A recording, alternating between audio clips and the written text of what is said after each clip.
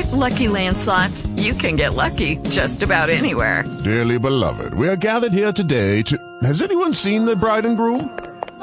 Sorry, we're here. We were getting lucky in the limo and we lost track of time. No, Lucky Land Casino, with cash prizes that add up quicker than a guest registry. In that case, I pronounce you lucky. Play for free at LuckyLandSlots.com. Daily bonuses are waiting. No purchase necessary. Void where prohibited by law. 18+. Terms and conditions apply. See website for details.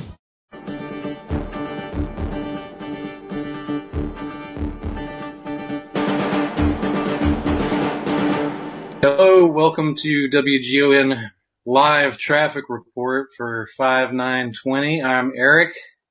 And I'm Matt.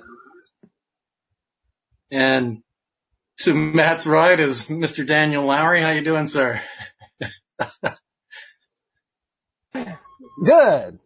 Thanks for having me on, gentlemen. Pleasure to have you.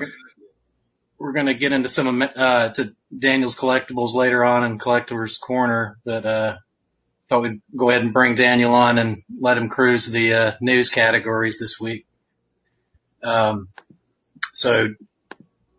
first topic up is Living Dead Weekend made an announcement regarding the June convention. And Matt, Yeah, so as we've been talking about over the last couple of live traffic reports, we were waiting on this announcement more or less, even though we didn't want to believe it. Kevin did announce on the 2nd that they are postponing June's Living Dead Weekend event. No dates have been set, so all the logistical stuff going on behind the scenes, Kevin is working on. Obviously, a lot of this has to do with when the state of Pennsylvania will open up to allow such gatherings to happen. If that's in the fall, fantastic. I think we'll have a jam-packed Living Dead weekend. But a lot of this all depends on how well things are going. As Kevin stated, don't send questions. Don't overburden them. They're scrambling to get everything settled from what was to happen, so that they have time and the concentration efforts to regroup and hopefully plan something for October. As of now, he doesn't have dates or a venue. Obviously he will keep us in the loop whenever there are any updates. Obviously the safety of everybody traveling from abroad and across state lines is paramount. We don't want to, add to a already out of control pandemic. We want to make sure everyone's safe and whatnot. So at this point, Living Dead Weekend June is officially postponed or canceled or being rescheduled, however you want to say it. So for all of those guys and folks we were looking forward to seeing in June, sorry. We do hope to see you either in October or whenever the next date is.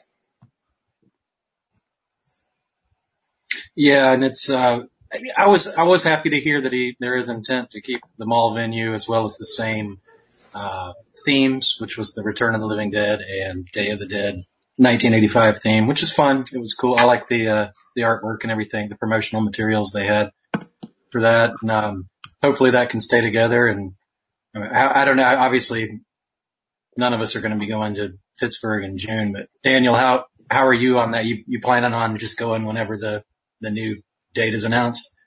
Oh yeah. Especially with this day reunion, I've been wanting to get in real bad. You guys hear me okay? Mm-hmm. Yes. I just really sucks for our friends overseas, and everybody really needs to travel. I think it's a smart move too. I've got a lot of friends who this pandemic is actually helping them financially, and there's a lot of people I know that is not helping them financially at all too. So I'm glad that they're considering all that and not just trying to jump into it. Because, I mean, if we're going to be there, we want to be able to do it right. And I'm just curious what kind of new rules and regulations this is. I don't know. This is all interesting. Just cons across the board. I've been seeing these virtual conventions pop up. I saw that Terry Alexander was doing one from Day of the Dead, and you could have like a Zoom meeting with him like this. So people are getting creative. So I'll say that much about it. But we'll be there. Now, I will. You seem pretty excited about Day of the Dead. Who are you after from that film? I've only got Lowery from the main guys. So I need Terry and McDermott. I need all those guys. And, Everybody. Yeah. Too, I've got so many I've got a lot of little Day of the Dead pieces signed by bits and pieces of people here and there. And I need certain other people just to fill in the gaps. I couldn't spend all my money to get, one person to sign 6 things. So I had to pick and choose which things I wanted to get autographed. I'll probably will add some day people. I've got a laser disc that I'm working on, assuming they have people that I need. I'm really more just about, honestly, the hanging out than anything. I mean, it's pretty much the venue of the mall gives us an excuse to just linger around in there for hours on end and not get run off. And, it's just great to spend that much time in there and everybody kind of congregates, whereas the Evans City event, it's a little more, it's kind of spread out all around downtown, really. And there's, you kind of find, whereas the mall, there's all sorts of places you can go grab something to eat or hang out on a bench somewhere. So yeah, I'm really excited about the mall venue and hopefully they can manage to keep it there. And unless there's some kind of oddball order in place that won't allow people in there, which is unfortunately a distinct possibility. I don't know how they handle that one. So, let's see. Next on the agenda we had, it may have just been announced yesterday. Trick or Treat Studios unveiled this bust of the airport zombie. Did you guys see that? It's sick. I saw a live video that Trick or Treat Studios did. I think they announced that at Toy Fair in New York. And they had that. Oh, that's right. You've seen this already. And all that. Yeah. I saw that when they did a live video. Yeah. I'm glad to see the price tag on it now. That's what I was really curious about. Yeah. I was excited for it till I saw the price tag. Yeah. I was wishing there was more. They got a lot of stuff from Zombie and some of the other Fulci movies, but I was hoping to get more George stuff. Yeah, it's a great looking collection. I think they did a great job, but I mean, there's 6, 7 statues and at a $84.99 price tag per statue. That's, even for one, I really can't justify it. And it's this tall. Yeah, I'm sure it's super detailed. I'm sure it's got a little bit of weight to it considering the size. Yeah, so it's 5. Yeah, so we got Zombie Holocaust, Zombie Dawn, House by the Cemetery, and we have 2 Zombie. We have 2 from Zombie. 2 Zombie. Yeah. Mm-hmm. Yeah, you've got the guy from the boat. The Uncle Reach. Phenomenal sculpts. And I want to say I've seen these. It says at the bottom of the art there, sculpted by William Paquette. I've seen these floating around for a few years. I'm guessing they just picked up the artist's license to make a mold and do a larger run with these. Cause I've seen similar. I don't know have you seen these around before? It doesn't feel like the first time I've ever seen these busts. I have a feeling someone has done something similar. I follow a guy named Tony Gibson, and it looks a lot like his stuff, but I don't think he's the artist. Check his stuff out. If y'all want somebody, I'll do plugs throughout this whole podcast just on fan art. Do it. That's what we're here for. And I'll say honestly, $84.95, that's by no means cheap. But, if I were picking up one of these from an individual artist, I wouldn't expect to get it for any less than $200 painted. Maybe low hundreds unpainted. So 84 is not bad, but you're right. No way in hell I'm picking up all 5. Right. $84.95. Consider this is a mass produced item.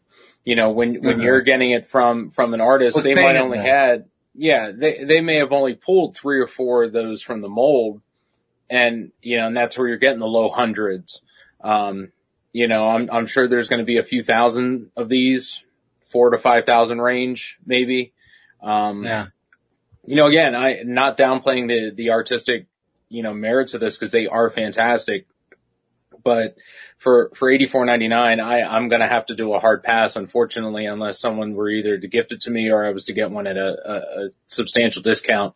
And I hate saying that. It doesn't make, I kind of feel like I'm sounding cheap, but for $84.99, I can buy a hell of a lot of Blu-rays or, some other stuff that I'm looking forward, to getting. How you feeling, Lowery, on the $84.99?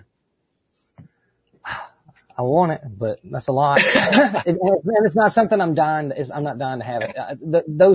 I want to see other zombies. True. And we've said that before. I've said that before. I've got 60 airport zombies and 60, flyboys, and I want to see nurse zombie, and I'd like to see some different stuff. Yeah, I agree with you. Yeah, if this were, fat gray suit zombie, I'm probably reaching for the Crispies right now, but,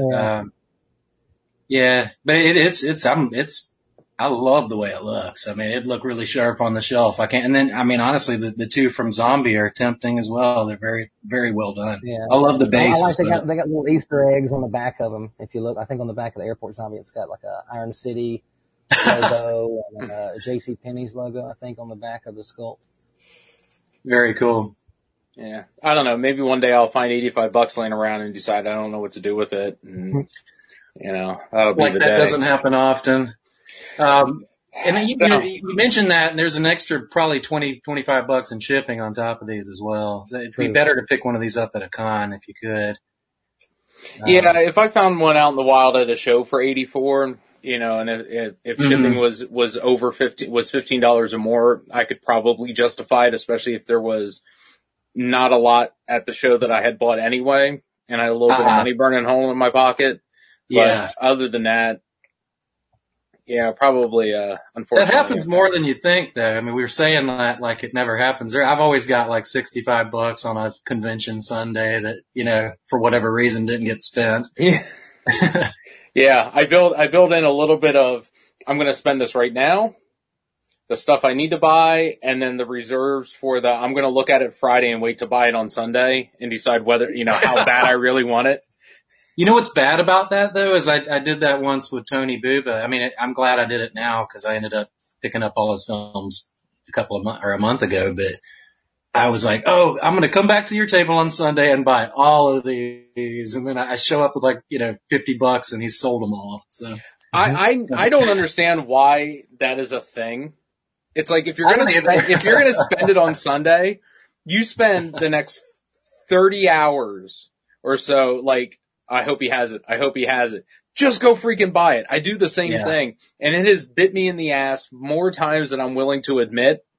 Cause that's what I do when I go to Monster Mania. Diabolic DVD is there and they're in the main hallway and I have to walk past it to my friend's table where we vend. And they're usually there pretty early. So I stop by and I slow the cart down and I go, I'm like, all right, I don't see anything yet. Walk by and then I walk back and I'm like, ooh, there's something. Okay, he's got 4 of them. Okay, so it's like I'm already strategizing because I know certain tables are going to sell out of their stuff, but the one-off stuff like that you see, it's like, buy it now or too much money. I don't know if this is Bob O'Rourke or not. I'm not sure, but that sucks. If you have to paint it, I'm definitely out. I'm only in. That's Jason Green. Sorry, Jason. Sometimes. Jason. Yeah, sometimes on the StreamYard software, it doesn't come up with the actual name. So, yeah, if you have to paint, I'm way out of that one. I want the paint job as advertised in that graph, the photo shown earlier. So, yeah, that's interesting. I didn't see that you had to paint it. Me either. That stinks. That should be kind of something that they show you, or mention that, hey, it comes unpainted. Yeah, I didn't read the fine print yet. I can't remember if it was last night or the night before, but Michael Felcher of Red Shirt Pictures had a live chat as he's been doing actually since well before any of this coronavirus stuff. Just randomly pops online or on Facebook and starts up a live video. But he did one last night and the subject veered to Romero for a few minutes and one thing he mentioned, I can't quite remember how it came up. we were talking about like the complete Dawn of the Dead footage. I think somebody might have asked, was there any like extra materials out there? And I think we all know about the German. I think the most complete version out there is that ultimate cut, the German one that was released a couple years ago on Blu-ray. I think that includes everything, every little snippet. But there is a couple of little other things that we've that are in other, like we've seen the Ralph Langer. He had the old news footage, the old interview with Wes Anderson and Romero right before Dawn of the Dead came out, and it had all those little clippings of, like Steven and Roger falling out of the roof in the hallway. Mm-hmm. A couple other weird little items. Have you seen that stuff, Daniel? I'm not to my knowledge. Who did you say? Wes Anderson? Not Wes Anderson. What is that guy's name? He was the theater. I've seen the Siskel and Ebert thing. Is that the Siskel and Ebert?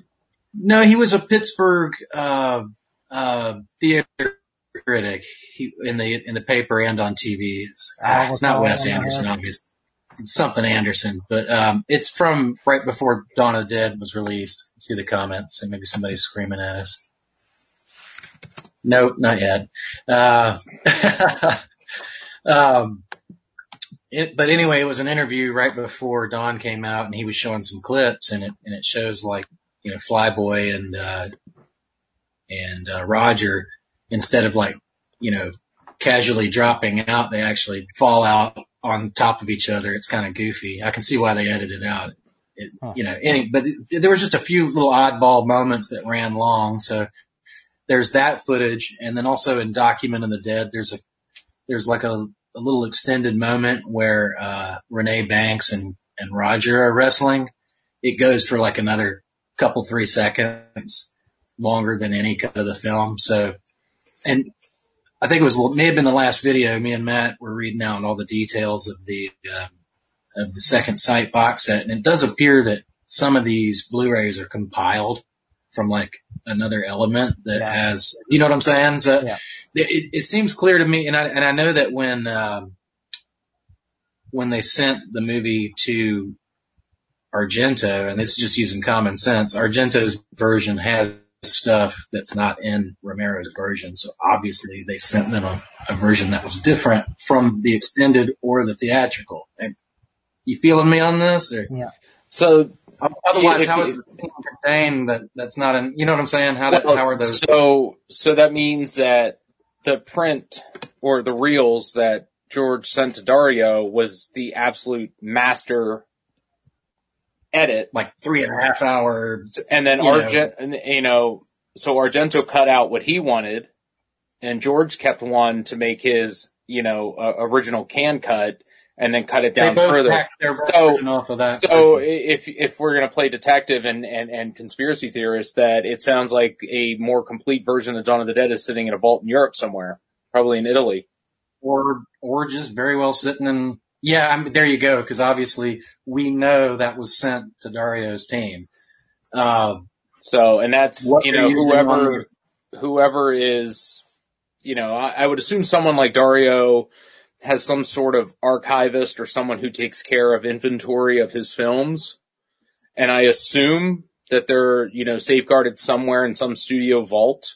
But, if he, I don't know what it would take to strike another, print. What was that? 6-7 reels probably for the original cut, if not longer. To make another copy would probably be pretty expensive. So he might have cut it up.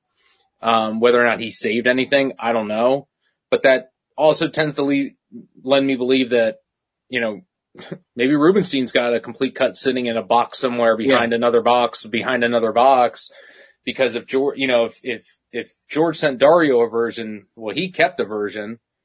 So there's 2 copies of it sitting somewhere, but whether or not they're intact enough to make anything out of again, I don't know. Cause I guarantee you, I don't know that they would have kept scraps. A film, maybe they did. I don't know. I'm not a filmmaker from the 70s, to know whether or not they should keep anything. Okay. I'm kind of figuring, so it was on the Second Sight one that they had to put together the Argento cut. Is that what it was? From the other materials, something had to be compiled together. I'm wondering if maybe Yeah. Maybe I don't know what they're using. But it makes sense because the Argento version has scenes that were in neither of Romero's versions. So clearly he was hacking on something that included. Yeah, Dario let the scenes play out more than George did. I watched the full frame Italian cut last night. It's pretty cool, isn't it? Yeah, man. Even if it's just an extra half a second of a dialogue or an exchange, I mean that because I know the theatrical cut so well and everything, I catch every little extra bit.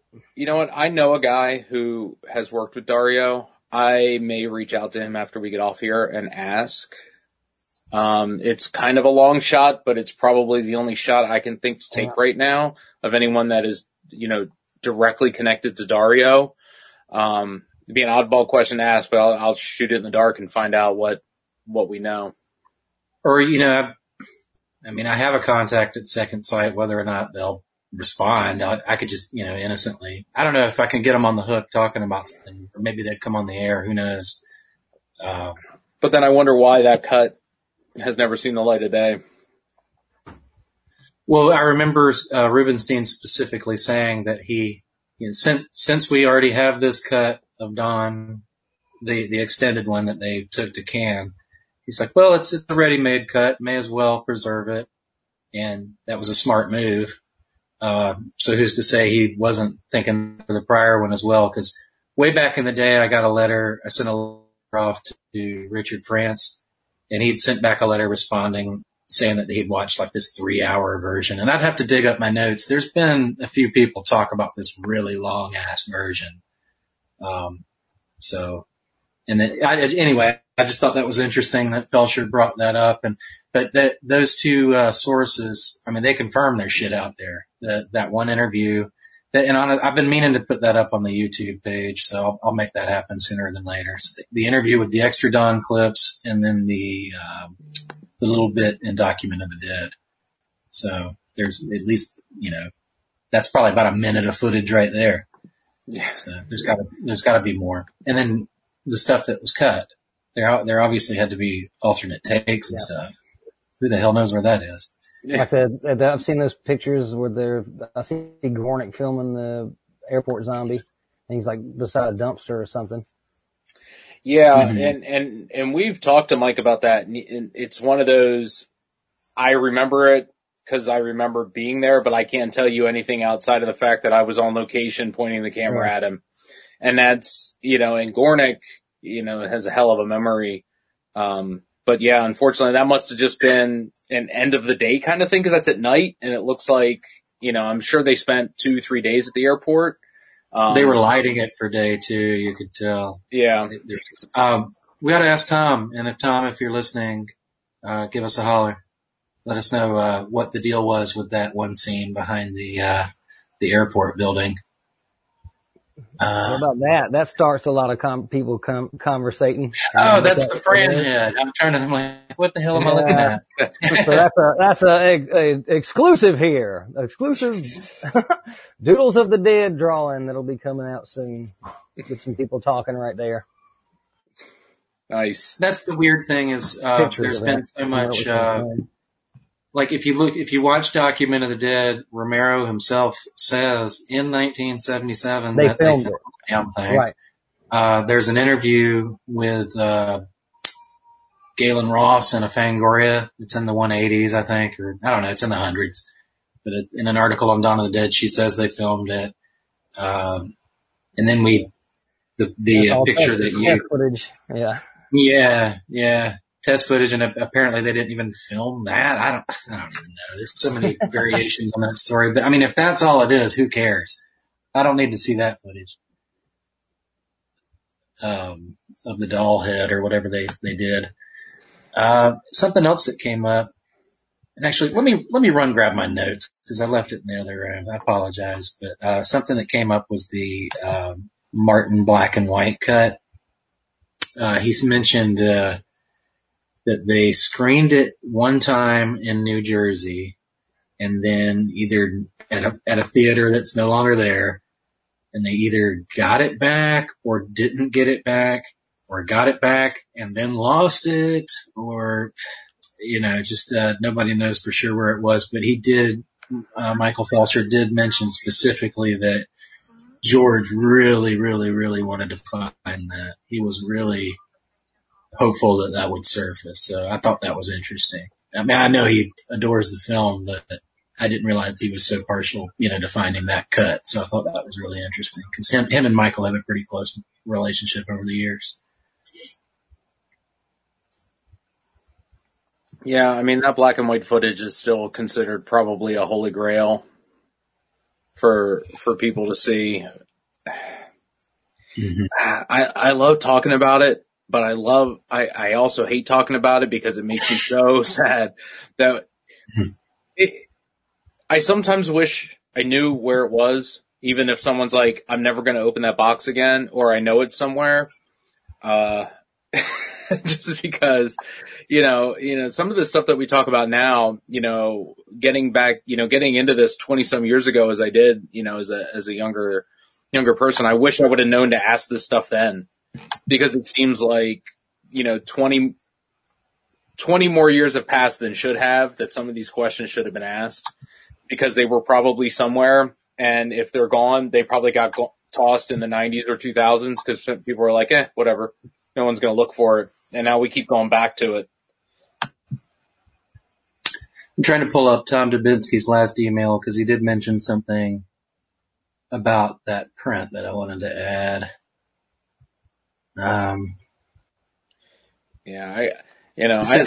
Okay, the film and sound for Dawn were sent to New York City. Technicolor processed and printed the film in Aquarius. Shoot. Okay, sorry. Thought it was Argento related. Apologize. Well, we'll talk to friend of the show, Tom Dubinsky, because Tom is such a great listener of the show. He always sends us post show notes, and I want to make sure that we in upcoming episodes, anything that Tom sends us is a either a correction or Tom tends to pick out one or two things we talk about and gives us a little bit more in-depth insight as to, whether we got a name wrong or, something. And it's really awesome that he kind of keeps us on the straight and narrow. So, if anything, Tom might be able to shed some light on that subject. But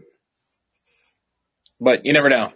Okay, here we go. On the black and white footage.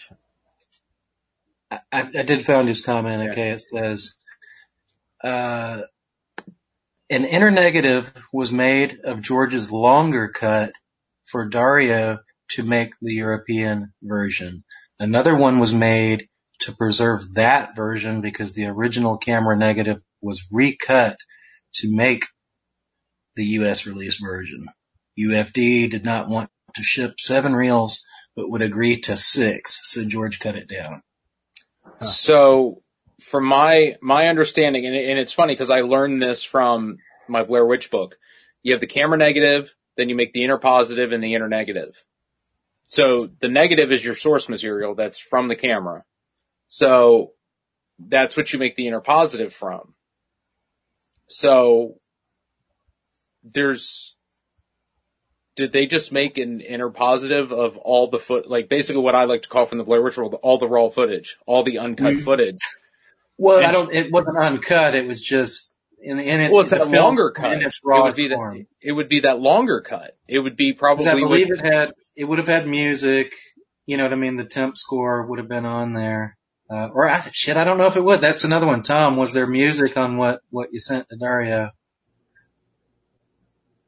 I want to say there's probably not because unless, again, I'm spitballing.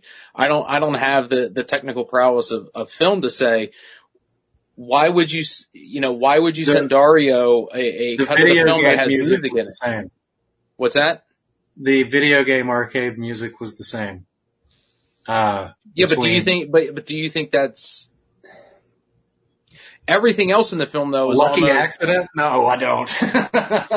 Well, but it's a good line. It's a good line of discussion because think about everything that George sent. Dario replaced all the gunshots. Well, I'm saying it's almost every other track. He he would just have the track. He could have just, the flick of a switch. He could have track on there. He could have sent him all the audio to I don't know. And that could be the case. And he's like, oh, well, I don't know. We don't have video games over here in Italy that are going to sound like this. So I'll just put that in. But Dario replaced almost all the other sounds. No, I mean, I'm saying that I'm using that as evidence to say that music traveled with it, because, George didn't get anything back from Dario. And then, you know what I'm saying? George made his own cut. You know what? That's probably a question we should ask Tom is when you're cutting a film. Yeah. When do you add, when do you add the audio, and is audio something you can take out of a cut and replace simply just kind of along those lines? Cause I'm kind of curious as to with what they're working with. Yeah. They would have sent the raw materials. It wouldn't have been, now that's a good point. They couldn't have sent I can't imagine they would have sent something that was permanently laid in. Because what I'm thinking is when you look at a strip of 35 millimeter film, you see the optic track on the right hand side. That's on the film. I bet you they sent it on a separate reel, like a reel-to-reel audio track. And George might have sent him all those reels of the audio. Say, here, use what you want. Dario probably didn't use jack shit. That sounds more like it. And he sent the inner positive or the inner negative or something. He sent him 6 reels of footage. We need Tom bad, man. Tom, get in here as if you're listening. We'll reach out to Tom after the show and get some more insight on that. But I mean, that's Dan, this is the rabbit hole we go down when we're not on air. I hear you. I'm like, don't do your thing, man. We tend to start going down this rabbit hole, and 20 minutes later when we come back from air, we come up from air, we're like, how the hell did we get started on this? But then we have a limited amount of time to get these questions answered. Before the source of the information is no longer available. So we try to think, try to hit it from every corner is to hopefully, if we're hitting, I always use the analogy of, from Jurassic Park where the raptors are hitting the fence at different spots looking for a weakness. I'm asking these questions from as many different angles as I can get to. So I sometimes will ask the same question 4 different ways. Yeah. In hopes of jogging someone's memory or getting someone to think outside of, the answer they think they keep giving. Because if there is the script answer they've been giving out for the last 40 years. Well, and again, that's the problem. Like when you go back and you look at the interviews like Eric had said from the 80s and even into the 90s, a lot of the information that they give in those interviews, they don't talk about anymore. They forgot about it. Mm-hmm. So when I was working on my Blair Witch book, I found more information from interviews from 1999 and 2000 than I did in 2013, 2014. Yeah, that's a good point. The answers were completely different because the information was a lot newer. But George wasn't getting asked about Dawn of the Dead every week in 1985 or 1990 as he was now, as he was years later. So, when you get asked the same question over and over again, is it like, when you're in school, you learn something on the first day, but if you don't come back to it, come final exam time, you're going to forget what you learned on the first day.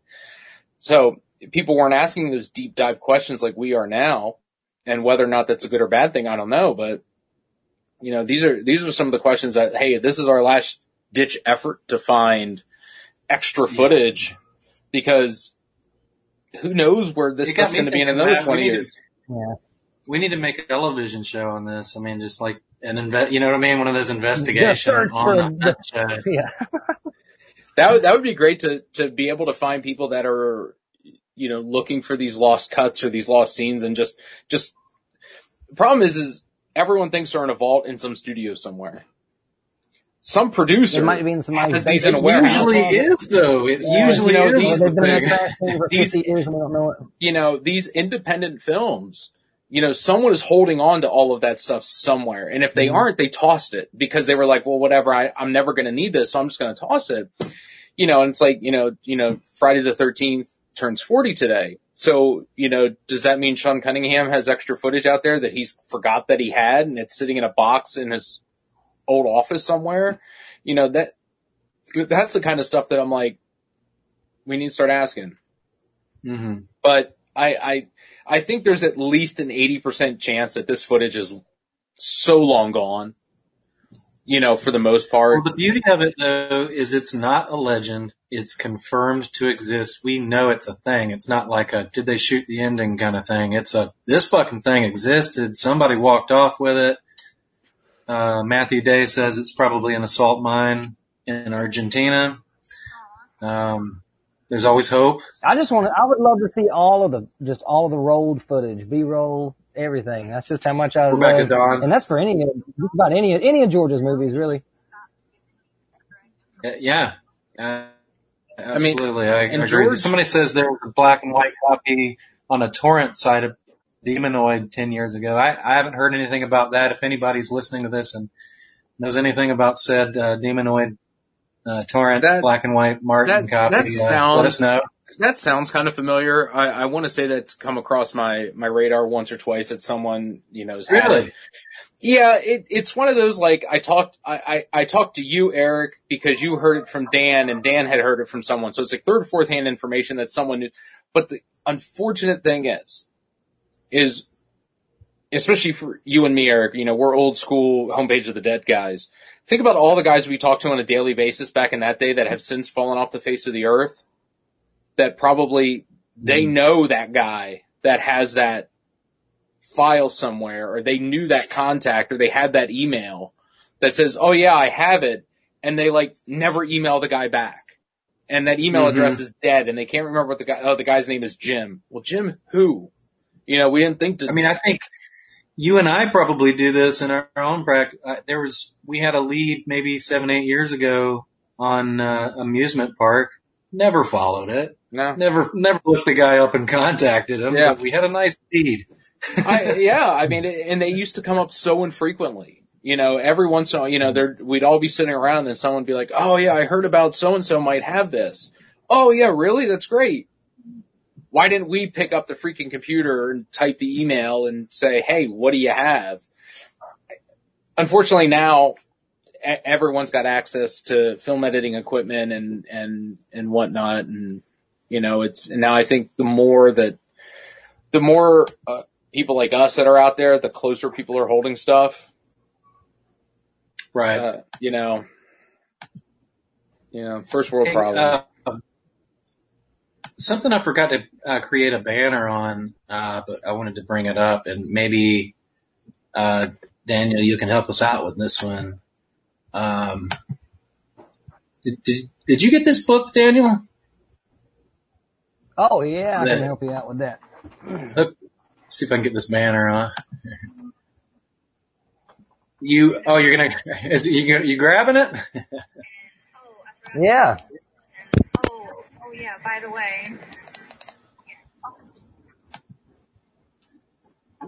Well, this was, just so there's not too much dead air. There's a book that came out somewhat recently. It's Night of the Living Dead 90, the version you've never seen. And it details, storyboards that, show the intent of Tom Savini, the director, show more of what he intended to do with the film. And I don't think we've talked about it too much, even though it's been out for a minute, Matt. I just wanted to kind of bring it up. Yeah, I know we've touched upon it. It came out last September. I know we touched upon it, I think probably right after our show about, the Last Living Dead weekend. I think it was one of the first things we touched on. And yeah, I like that it's storyboards, and I think is Daniel back, so does he have it? So I'm assuming it's all storyboards and not. We're in a comic book. Okay. It's a comic book. So I was wondering if it had. I mean? Just look at it that way. Okay. But it's got notes that Tom wrote about each scene in there and what he wanted and what didn't go right. It's just neat, man. It's neat. Well, answer this for me, if Daniel. If you're a fan of 1990, I highly recommend that. If you're a fan of 90, if you're a deep diver into 90, this is just cool what Tom's initial vision was for what this movie could have been, My question is, because I was looking at the reviews on Amazon, and you can get this on Amazon. I think it's $23, $24. It's not too expensive. But the reviews were kind of all over the place because there were some people that were disappointed that it's not a very long read. It just seems like it's basically it's the storyboards. That's all it is, right? Do you think that maybe this would have been like an more introduction and a couple behind the scenes photos? That's it. You could have gone a lot more into it, but it would have took a whole lot more work. Well, do you think maybe this would have been a good section for a larger book? You know what I mean? Like if they were going to do like the entire. I don't know if the fan base is there. True. Yeah, I don't know if the fan base is there to back it. I don't know how much money people would be willing to dish out for that. Mm-hmm. Well, I mean, the book right now is just a tick under $25. It's probably, it looks like it's all black and white outside of the cover. I know there's a fan base of the 1990 remake, but I agree with you. I don't know if it's enough to warrant a full-fledged color making of book. As much as I'd love to see it, cause we know like Everett Burrell and all these guys have all these photos, and put together, is it enough? I don't know. But you don't know. You never know what a book like this could inspire someone to do. Is like, oh, look at those storyboards. I didn't think about storyboarding something like that. Well, like the Day of the Dead book, though, something like this would have gone right in that Day of the Dead book. Mm-hmm.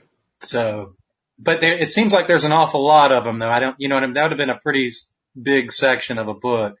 Well, and that's, those were some of the thoughts that I had when I was writing 8 Days in the Woods. I said, look, I'm touching on a movie that is way super popular that everybody knows about, but how many people are going to look at it from the perspective that I did in terms of how to make a small film and what happens when it gets huge. You never know what one type of movie, how someone else sees it.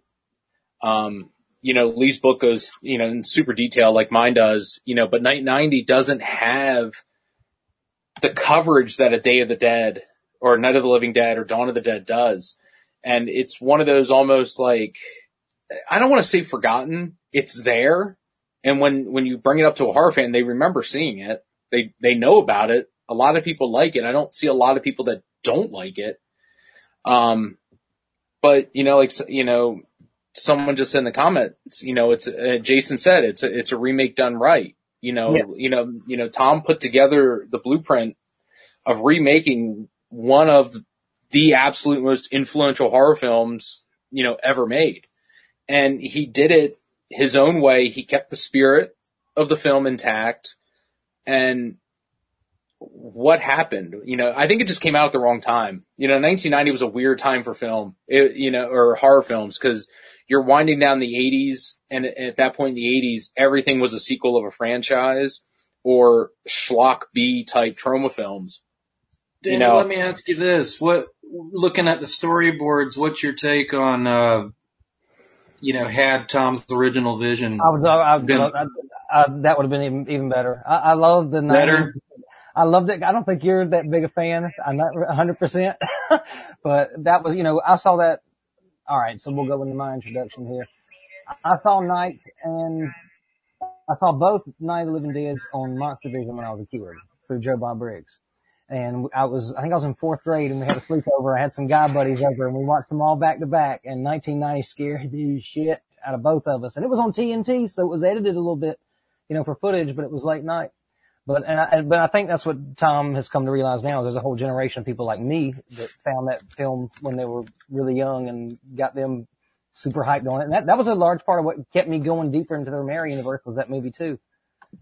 Something I've noticed, Daniel, and I don't mean anything, but I've noticed that people that are like in their mid-30s and under right now, across the board, they got on love that fucking movie. That movie's the shit.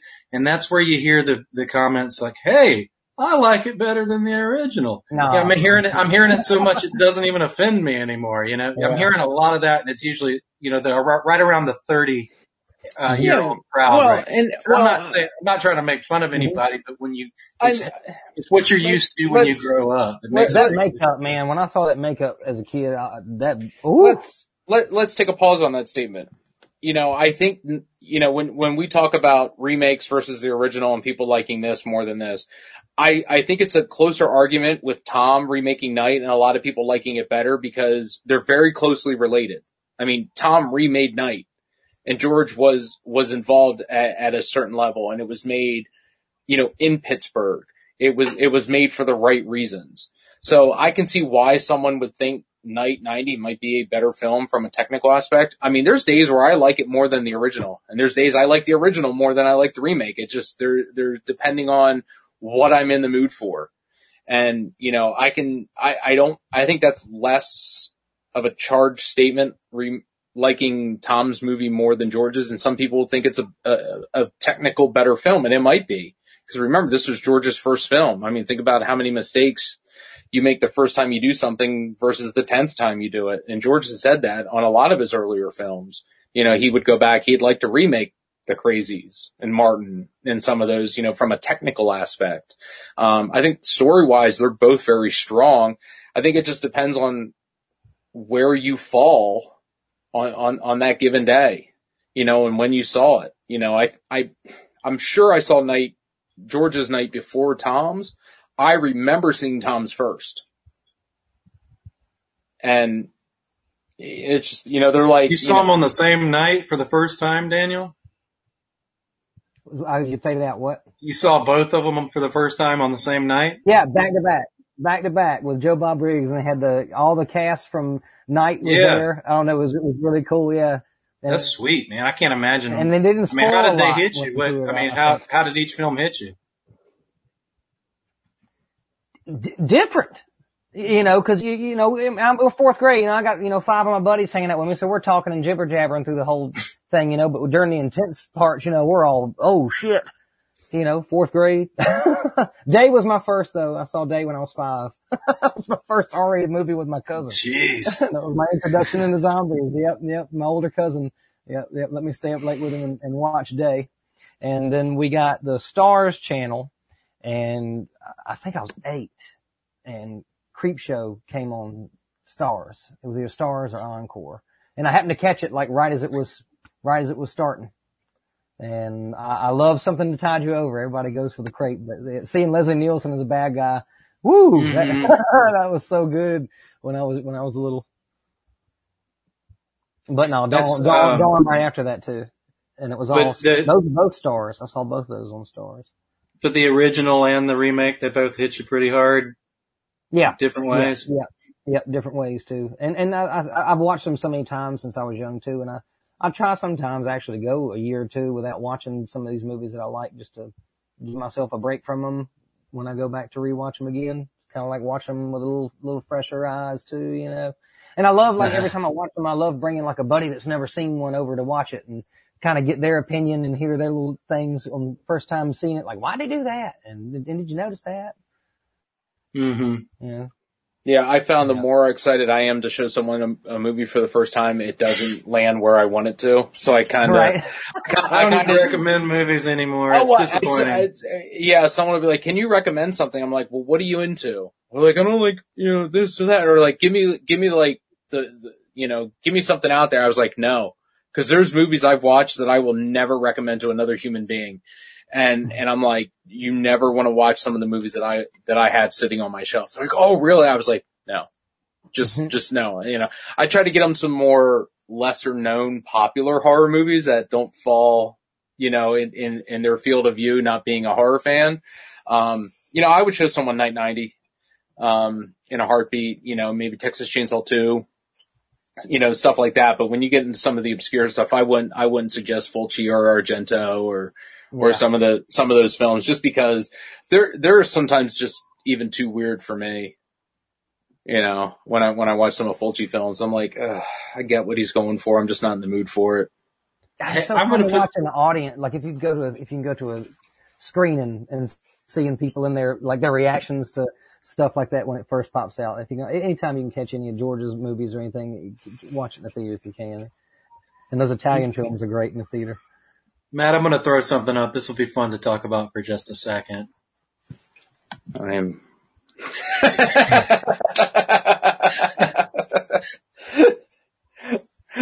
I miss Omar.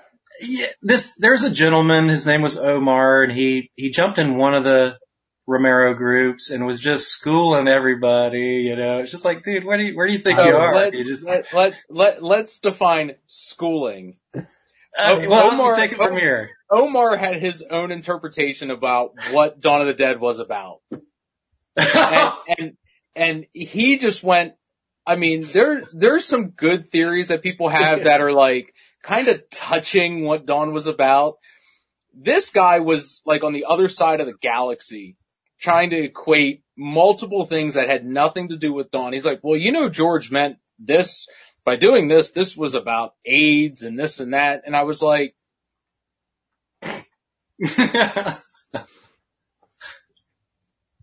what? So this, like you said, this guy's name was Omar. He kind of like, he was like a flash in the pan. He showed up. It felt like he wrote a paragraph. I remember one thing he wrote like. Oh, Omar. Awesome. Yeah. Okay. Because when the hashtag I look at everything. I don't post everything, but I'm when the hashtag Ask Omar came up, I was watching Dan and he kind of looked lost for a minute, and I think maybe it just took him a moment to remember what that was. But that is a joke that Jason and I have had for the last 5 or 6 years, however long it's been. Is whenever it's not 5 or 6, but it's been like 3. Maybe it's only been 3. Been a while. Maybe we've been joking about it for so long we've added years to the joke. But whenever he and I see a debate going on in a common thread, one of us will just hashtag Ask Omar because he knew it all. I mean, this guy knew everything about everything George ever intended one of his films to be. He's got the YouTube videos to prove it. If you need his analysis, it's still probably we gotta find them. I think he took them down. Jace, link us. If he still has them on, there's a part of me that says they're gone. But then there's it's too good. It's gotta be. It's one of those, like, if they're up, you gotta download them. Cause that is what you watch on a night where you have a bunch of buddies and you just want to laugh. And, I want to see it now. Oh my God. It's been a hot minute since I've seen them. I kind of miss him. Ask us about Night of the Living Dead 3D. Oh, yeah, may as well. I have this thing. I have a story about it. When I was in college, I lived about an hour outside of Asheville, North Carolina, and I took a chick on a date to the theater to go see it in the theater. What? And, this thing was in theaters? It was in a limited run at a little like an arts theater. This is the Sid Haig thing, right? The Sid Haig one, yep. And we saw it in the theater. It was absolutely terrible, and I think that's the only time I ever watched it, and I just remember I got laid afterwards. That was it. All right. So Sid Haig got you laid. Yeah. At first I was going to say maybe that was okay, but no, I was thinking of a different Sid Haig. Sid Haig was in House of the Dead 2, which was okay. But yeah, this one was pretty bad. I think Ben was white. I don't remember it. Yeah, I just watched most of this. I just got a new Roku player a month or two ago, so I was going through all the channels and all the free movies. I watched probably 40 minutes of it. And it's like, oh my God, this is so bad. Like, I couldn't stop watching it because I'm like, okay, what role does Sid Haig play? Cause I tried not to read too much into it. And he shows up as like the mortician guy and, he's already cool with everything happening. And I'm like, this is never going to get any better. Like, I think the movie peaked at the opening credits and, it just went down and it's like, okay, I turned it off after they got in the farmhouse and they were there for a little bit. And I'm not seeing it. I must not have it. I think there was a couple in a barn or something getting ready to have sex or having sex and they heard the screams or whatever. I don't know. It couldn't keep my attention because I think I wore myself out just laughing at the absurdity of Night of the Living Dead in 3D. Even with Sid Haig, and God bless Sid Haig. I love the man to death. He was such a sweetheart. But, that's something you and I have a love for is you and I love Joe Ripple to death with this Scares That Care, horror convention. I've been a buddy of him for a long time. I've donated all kinds of stuff to him to help him out. I've actually donated some stuff that George and Savini had signed. Yeah. some artwork I'd done. Yeah, Joe Ripple, for those of you guys that, might not be familiar, there's a charity called Scares That Care. And the point of the charity is to raise money for those that are going through a tough time, whether it's disease or accident. And every year there's a convention in Williamsburg, Virginia. And throughout the year they pick 3 special people to donate money to. 1 child, 1 woman battling breast cancer, and then a burn victim, I believe, is the 3rd one. Yeah. And the convention is one of the absolute most family-friendly, laid-back environments. I've never been to an event that people are just so happy to be there, to be around each other, and it's a charity. So, it's not to break the bank. They get some great guests, a lot of authors, a lot of nice vendors, a lot of things. It's a show that really helps you remember why you love horror movies. And you just get a chance to sit with a lot of these people, and it's not a crowded Monster Mania or Comic-Con type event. But yeah, Joe Ripple's one of the absolute best people in the world, and I would do anything for him. But yeah, his show always, is a good reminder of why I'm a fan of the genre and why I think horror is the absolute best thing, happening in movies, because we have the best fans, the best movies, best locations. And it all stems from George. I wouldn't be a horror fan if it weren't for George. First, I read Jason's comment. I thought he said Night of the Living Dead 30, and I was like, do we really have to talk about that piece of shit tonight? Yeah, cover it one day. It's been a minute. One thing I was thinking about when we were on the Night 90 book earlier is what it reminded me of, and which is a different book that I didn't think was a really good value. Love what's in it, but I don't know if did either one of y'all get this? Oh, no, I haven't gotten it. I mean, the pictures are amazing, and Peter Johnson did this artwork, but I mean, you can see it's just, maybe not. It's like a couple words at the front, sorry. Mm-hmm. And then it's just basically the pictures, Sorry. Are you in color? No, they're not even in color. Sorry, this is awful. Yeah, I mean, and honestly, I think that the resolution was better on like the screen grabs that I got off of the guy's blog. It's I mean, if you want the book, I'm not upset that I have it, but after you get it and you see the 25 pages and you're kind of done with it, it's like, okay, that was fun. Yeah. I was thinking about getting it when he first started talking about it, and Peter was doing the artwork, and Peter's artwork is fantastic. Yeah. When I saw people coming out with it, and I think Marty Schiff had a copy of it at his table at the Living Dead Weekend a couple of years ago. I was disappointed there was no anecdotes. There was no, paragraph or page, about that photo or about what might have been happening. If they were there, I probably would have bought it already. But yeah, he expressed no real, like when he was there, he's like, it was just another gig. He just took some pictures one night and it turned out to be something years later. And it's basically, he's got like a little, maybe 200 word intro, and that's about it. Just saying that he doesn't remember anything. Was that Richard Burke? Richard Burke. That's it. Yeah, I found he's selling a lot of those photos I saw on. It was Redbubble. What is that? I remember that. Yeah. You know the price range? I have no idea. I had a very interesting Facebook exchange with him a couple years ago. Kind of turned me off to also buying the book for him. It made me pump the brakes a little bit on that purchase, just based off it, because he didn't know who I was. I knew who he was, but he just the kind of way he came at me on a conversation that he was not involved with, it just kind of, unfortunately, soured me. Yeah, no shit. It sucks. I mean, I don't know the guy personally. He took some pretty clutch photos. Let's see.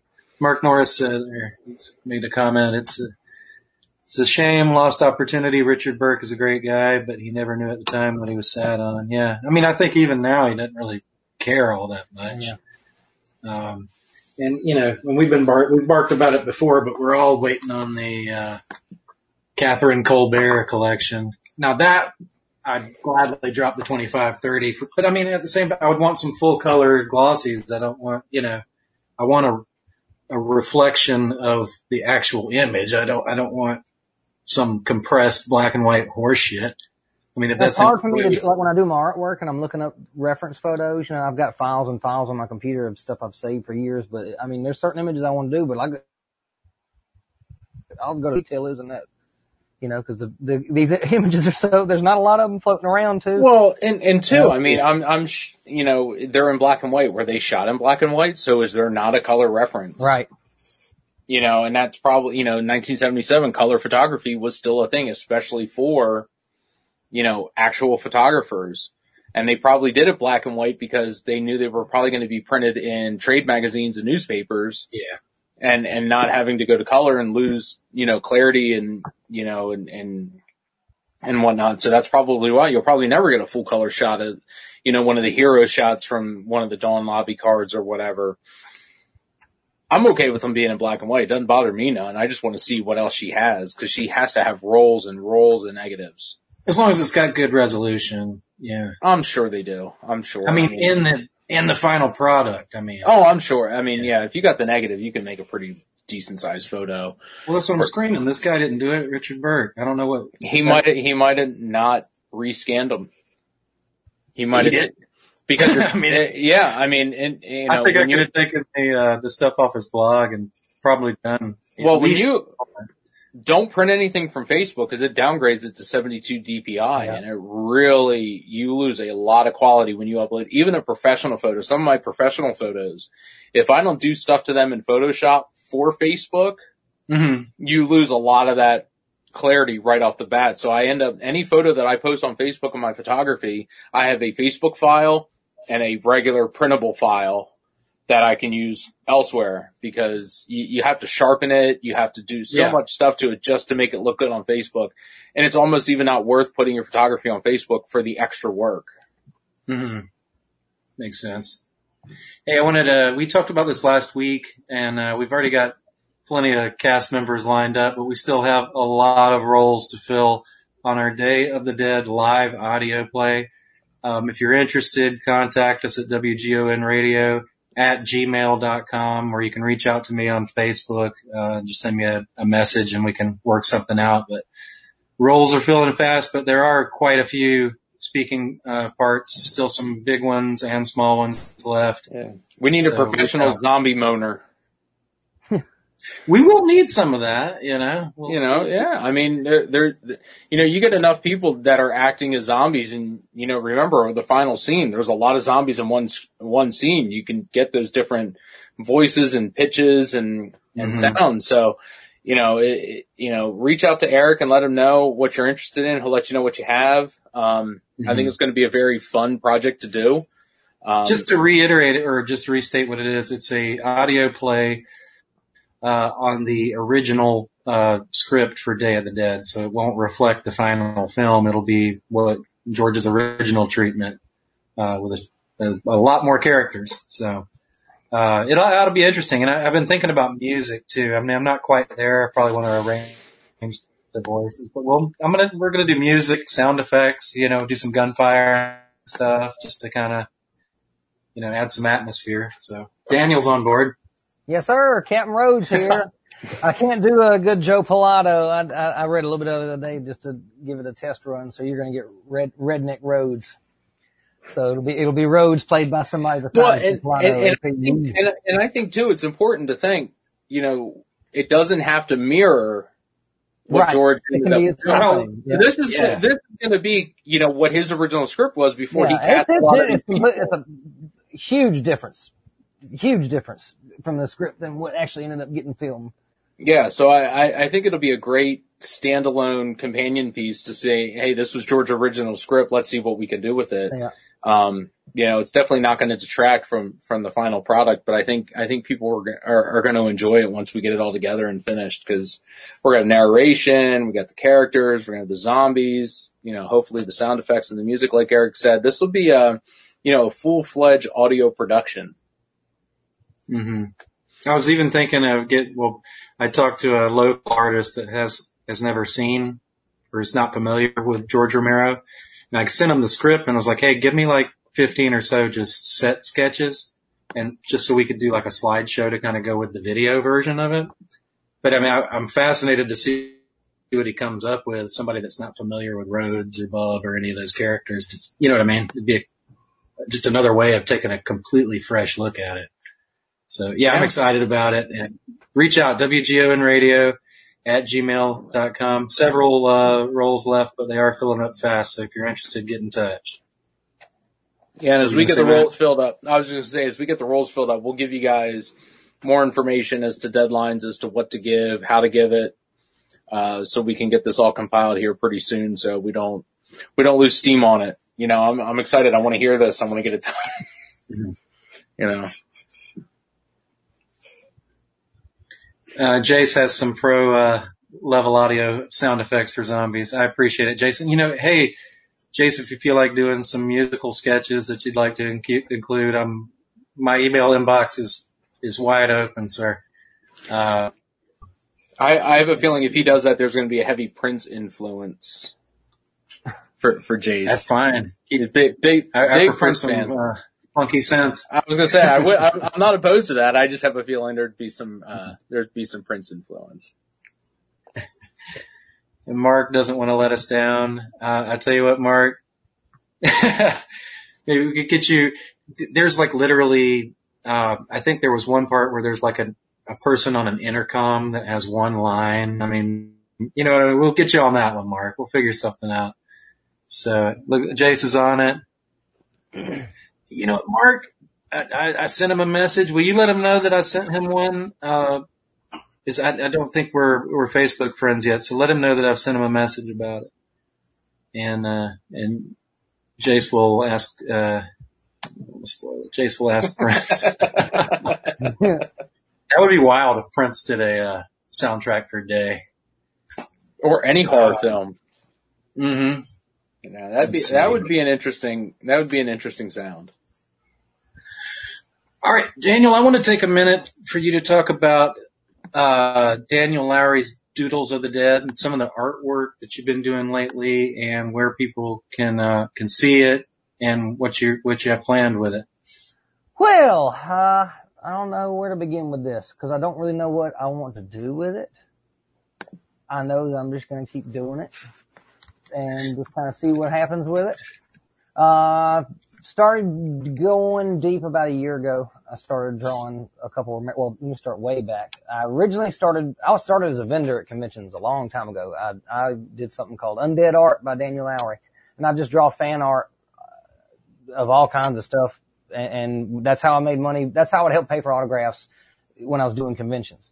But this is back when I could get a table for $100 for a weekend, and now those same places are going to want to charge me $500 for a weekend. What year is this, roughly? I started early 2000s. Okay, well, damn. Yeah, I've been doing it for a long time. You were just a youngster back then. Yeah, doing that. So I've always been in the horror movies and stuff, but really, yeah, like Romero is really what got me big into horror.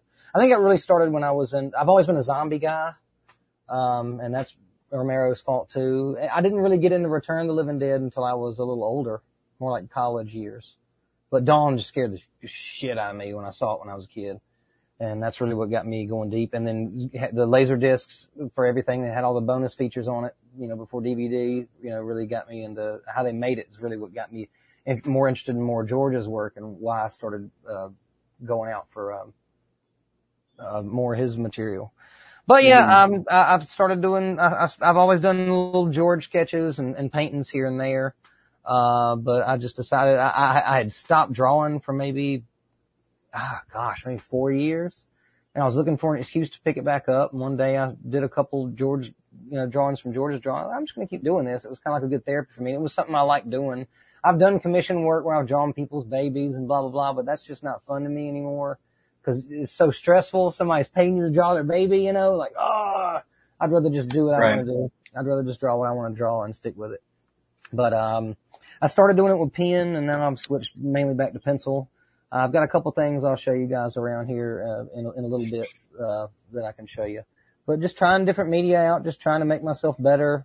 I'm actually not a big fan of Photoshop. Like I love seeing fan art. If you're in any of the Dawn of the Dead groups or Living Dead Weekend, like I love sharing other people's fan art, not just drawings and paintings, but sculptures. Like I love seeing what everybody does. I hunt for that stuff on the regular.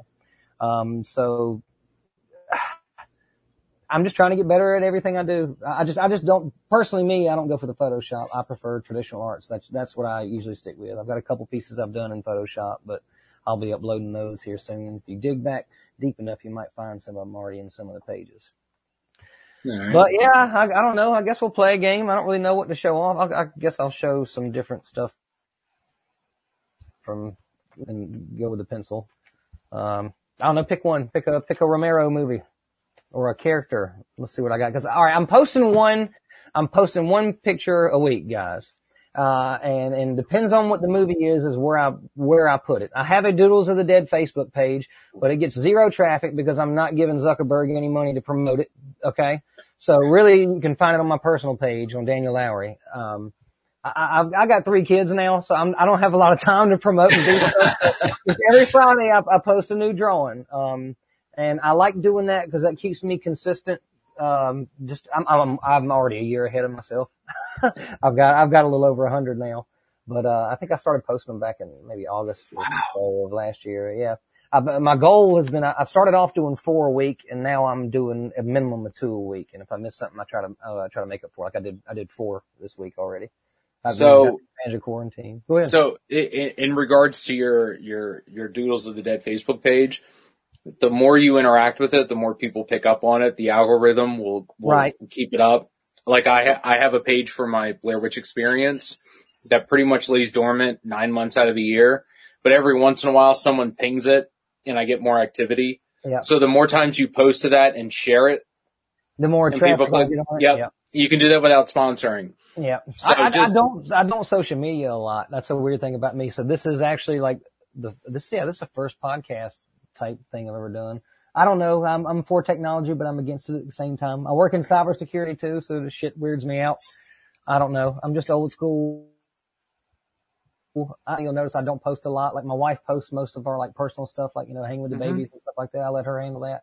It's just, I really only check Facebook when I'm taking a shit. I honestly, when I'm on the Facebook, if you see me commenting or talking, it's usually I'm taking a dump or I'm just bored somewhere.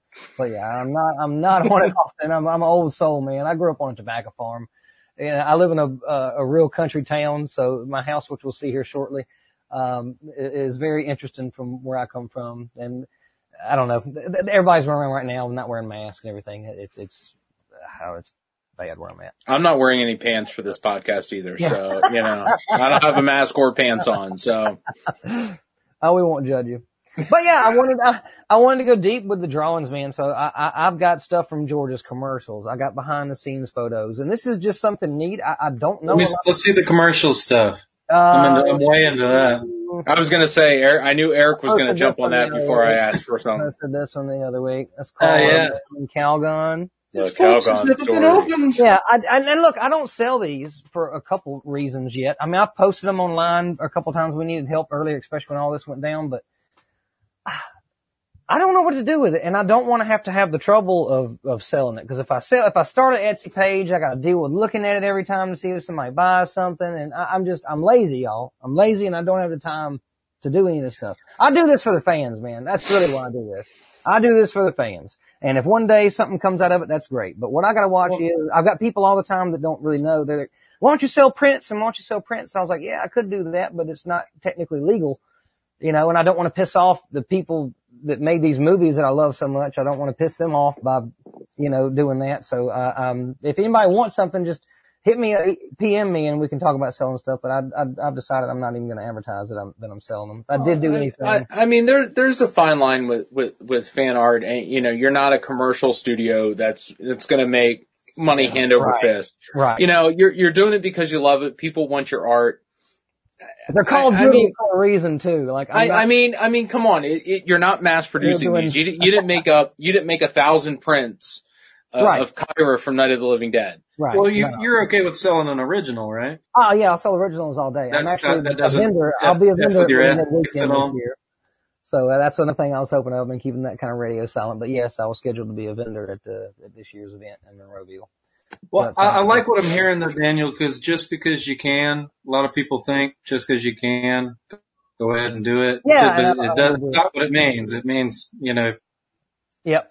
Govern yourself properly and do the right thing, and it sounds like that's what you're doing. Yep. And don't feel that there's a need to have to sell it. I'm scared to put money in it. Yeah. I don't have to sell this. These are for my kids too. If they give a shit about it when I'm older, that's great. And if not, my wife can take them and throw them in a trash can or sell them or, whatever. They're here. But I don't know really this. I'm sure there might be somebody else that does it, but I don't know anybody else. I don't really know any other artists that have just focused on drawing nothing but, one group set of movies. I just thought it's just a really neat concept. One artist that has done nothing but just not in life, but dedicated a lot of time to just drawing. It keeps people up to date with it too. Like there are people on my Facebook aren't necessarily horror fans. You have people that I grew up with. So for them to see this stuff, believe it, it's keeping people interested in Romero's work. It's a conversation starter when he posted in some of the groups. That's really why I like doing it. I like the reactions that I get out of it. And keep doing it for that reason. Daniel? Yeah. Are you able to show the one that you DM'd me the other day, or is that handy? Show the what? The one that you sent me in DM? I got a couple, yeah. So I did one for Eric. This is the black and white, hang on, pen version of Ken. And I attempted it with a colored pencil, and I think it looks like I dig the color one just because I know, that scene in Pennies. Yeah. Oh, of course we are. We're always our worst critic. Why don't you, can you show the one you did for me? I have a stack here I was going to show you guys of, ones that I've been holding off from posting. I thought that would be fun to go through. Right. Show some of the ones I was like, that looks like shit. I'm not going to post that one. I'm not going to do that. So, yeah, I'll show a little tease of some stuff too. I don't know. Here's one I got coming up. But I can never make up my mind, like, what I want to do. I'll do it and, that's in pen. And I'll turn around and color some of them too, just to see, what route I want to go with, kind of like a test. So I'll draw my actual drawing, and then I'll scan it and I'll print a copy of it out, and then I'll color the copy just to be like, okay, do I want to fuck up my original and put color on it or what? Kind of like a test. Yeah, kind of like a little test. Here's one I posted a week or two ago that I did in Photoshop. So that's this sketch this is from the Creepshow TV series. Nice. Creep, and I did them in marker, and then I put them in Photoshop and kind of doctored them up a little bit. So that's the point I'm trying to make, is I'm trying different mediums out. I'll take you over there in a little bit and show you some paintings and stuff here in a little bit. Here's two I didn't think made the cut. I got a Leslie Nielsen from Creepshow. Mm-hmm. And Mr. Yeah. There's another one. This one's still a work in progress. But yeah, I started doing the cast, sitting around watching the TV, and I tried to color it. I didn't like it. Nice. I like that one. Yeah. I'm trying to think of I'm not going to show you everything. Can't do that. Where I want to go. Let's try to find something. Yeah, you did a nice bruiser one for me for my birthday this year. I got to get that to you. I was hoping to give it to you in June. Oh, nice. Love it. It's really sharp. Yeah. This is probably I thought about putting this one up this week. Where's it at? Oh, nice. That's the first one I've done. I got a couple from Creepshow 2, but that's the first one I've done from Creepshow 2 that I got on here. I got a Chief Woodenhead too. Let's see. You big on Creepshow too? Yes, of course, Creepshow one more, but yes, I'll dig on Creepshow 2 and Tales from the Dark Side. I'll dig on that.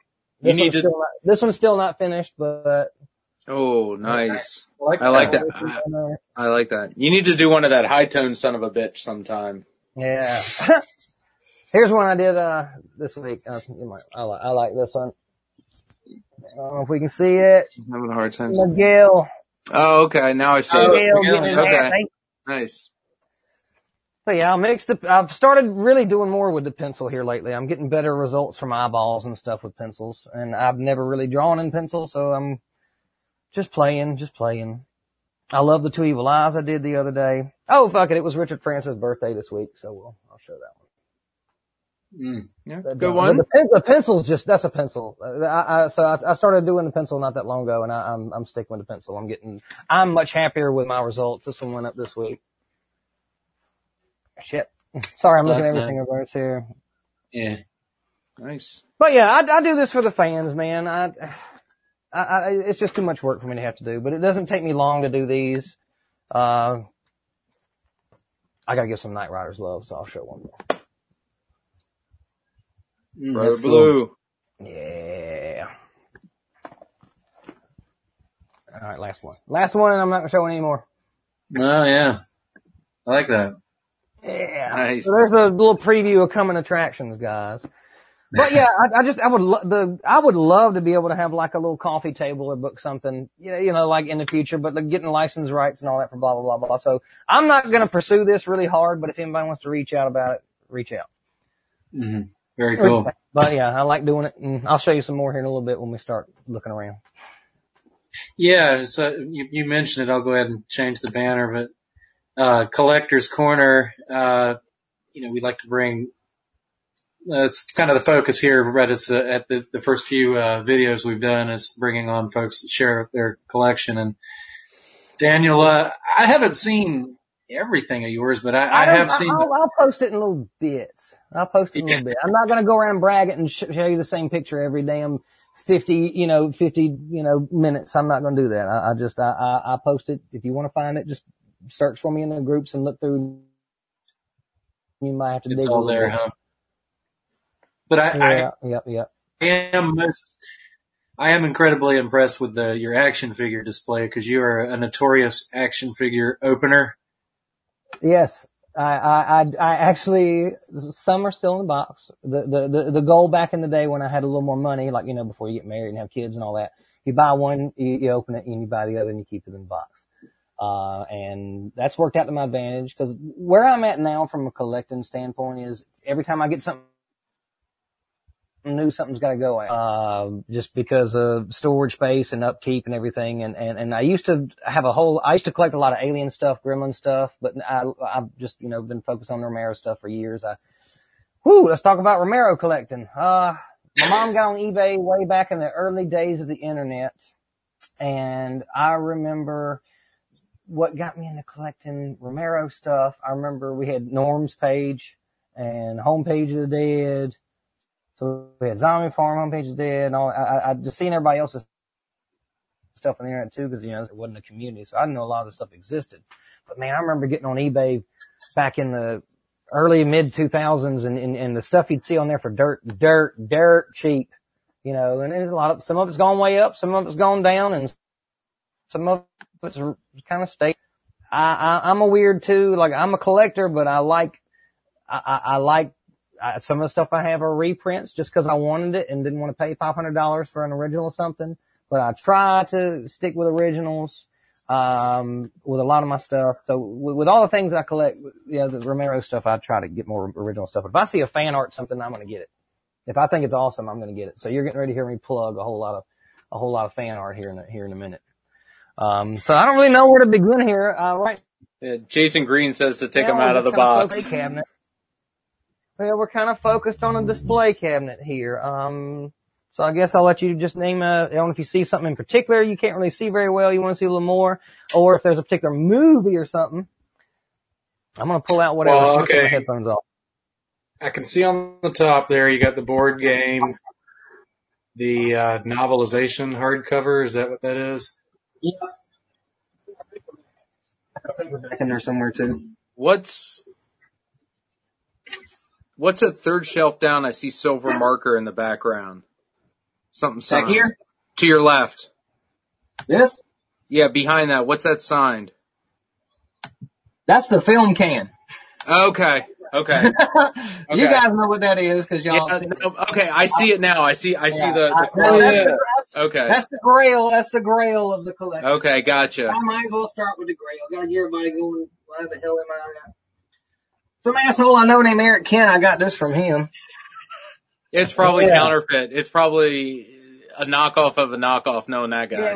And some asshole I know named Matt Blasey gave me this. Oh, I gave you wood. They gave me wood. Yeah, man. I think I've given wood to everybody watching this. Yeah. All right. Let's see here.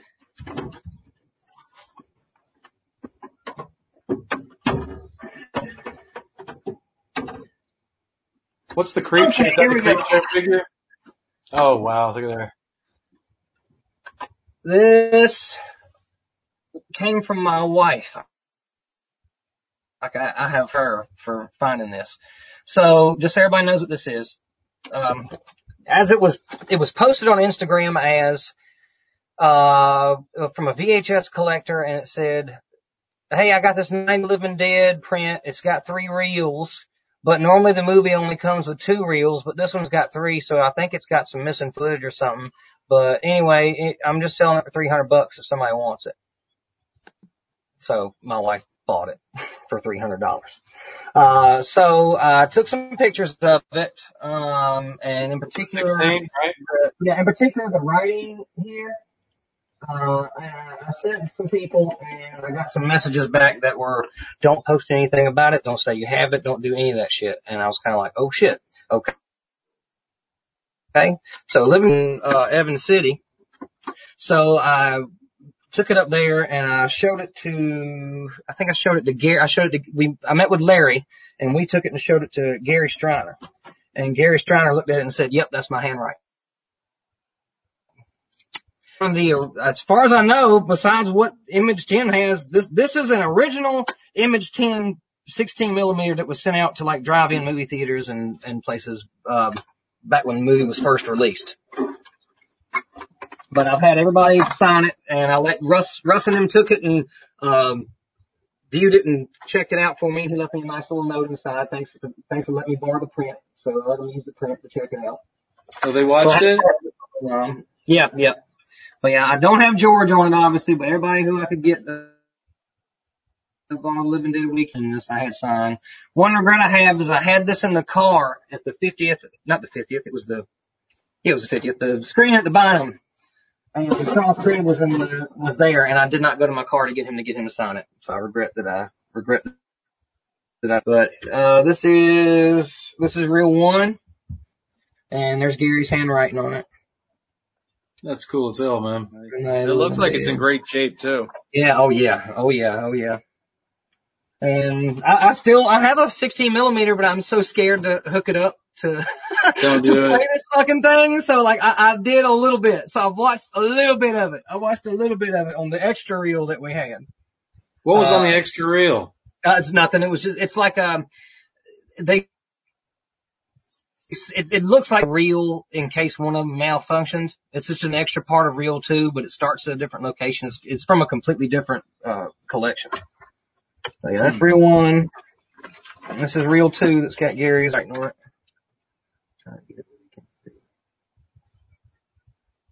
But yeah, I don't know how the hell my wife got lucky and was able to do this. I doubt you'll be able to see any of it. Does it have the Walter Reed logo? Does it open with the Walter Reed logo? Do you know that? No, they're rewound. So like when I watched them, I had to watch them in reverse. I don't have an extra reel to rewind it. Yeah. So yeah, I had to watch them in reverse. Hell of a score, man. Courtney hooked that up, bro. Oh, dude. Yeah. And I had a contract drawn up with Russ and Ramona Striner when we let them borrow it. You know, anything that's on it is ours and blah, blah, blah, blah, blah. But, let's pretend that there would have been director's cut footage on this, you know, like some of the scenes that were missing. Image 10, everybody would have gotten a piece of it. There ain't no way in hell I could have, no, as much as they got screwed over on the copyright too, like I said, everything I do for the fans, man.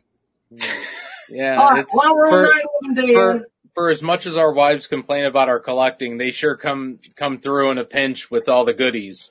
Yes. I'm telling you that my wife will be like, what'd you get in the mail today? And then come Christmas, Father's Day or birthday or something, she gets me something that I wasn't expecting. And I'm like, oh, so you do listen. I got this signed by everybody that was at the 50th screening. I don't know if there's a lot of people out there that have these signed by everybody, but I got that signed. I'll have to Did you get it signed pull out this stuff that night? out of here, but I'll pull the laptop over here in a little bit and we'll look at some of this stuff here in a little bit. But, I'm going to plug a fan art, an artist here This is a sculpt they did of George. This is by a lady, and she calls her business Squid Farts. So if you're in the market for a George head, go check out Squid Farts. She also has Ted Danson and Galen from Creep Show. That's Eric Gamancha's wife. Yeah, she made this crate here. You know these folks, Matt? Yeah, I know Eric. His wife is the person behind Squid Farts. They actually, they lived in Monroeville. They just moved to Arizona. Yeah. But yeah, Squid Farts, she was real great to me. I hate to be, what was the price range on that head? $50. Well, that's not bad. $50 I paid for that, painted and everything. Mm-hmm. I thought that was great. Reasonable. I mean, if it's painted, that's reasonable. Yeah. And the reason that is because I imagine what it'll look like once I've painted it. Gotta have the old tape, you know. Gotta have the old OG tape with some cockroaches crawling off the top of it. Nice clamshell. Yeah. You seem to have a gangster lean towards Creep Show. By a certain somebody. Well, let's mention him. Yeah, Mr. Chris. Wherever he is. I don't know if he's listening. Giving you a plug, buddy. Yeah, I think everyone on the line has. That Night of the We've Living all Dead got an official Stavrakis or two in our homes. Yeah. Yeah. And this one's. I got like a whole shelf of Stavrakis. Yep. Yeah. Nice Raoul. Uh-huh. I had John sign that for me. Nice. Weren't those figures kind of expensive? We got Animation Cell from Creep Show 2 back there. I think you can see. I got the Creep Show TV series, number 0 for the TV show. It's signed by Greg. Mm-hmm. That's currently showing on AMC now. I think Monday nights. Yeah, Mondays on AMC, unless you already got Shudder. Okay. All right. This is a custom piece. This is really, really, really, really, really cool, guys. That's fucking badass. Mr. That's Jewel sweet. his brains out. I took this with me up to Monroeville last year, and I had everybody that worked on the scene sign it for me too. So I got Michael and Tom and Daryl and Tom. They all signed it. They all signed that thing. But I mean, look, it's got I don't know if you can really see in the details here, but like, look, there's an ashtray here. Like this guy was great with it. Crowbar. He's got everything in it. I mean, it's got the beer jug that he was drinking out of. Beer mug. I don't know. It's just great. That's a great piece. Great piece. Yeah, you gotta have your Iron City. Yep. I got some of those. You got some of the pull tops, Matt? Yeah, I have an old school can, and then I have a newer can that's full, but the old pull top is emptied. Empty. Did they pop it out of the bottom or whatever? No, I think it was someone drank it. I'll check. While we're talking about our good buddy Christian, Yes, sir. this guy out. Everybody can see that. All right. Oh, And nice. I think it was also done with a guy named Brian. I'm starting his last name. His partner. McGuire? Brian McGuire. Yeah, Brian McGuire. But yeah, I had John, Russ, and Gary sign the thing. And it's numero uno. Numero uno. Yeah. I'm not pulling out everything because I got to let you have me back as a second guest, right? That's right. No, I lied. My original is like a mug made from some sort of cup. I don't know. It was a gift years ago. Oh yeah. That's cool.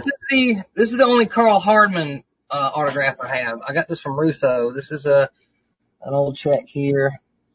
I don't know if you guys can see it.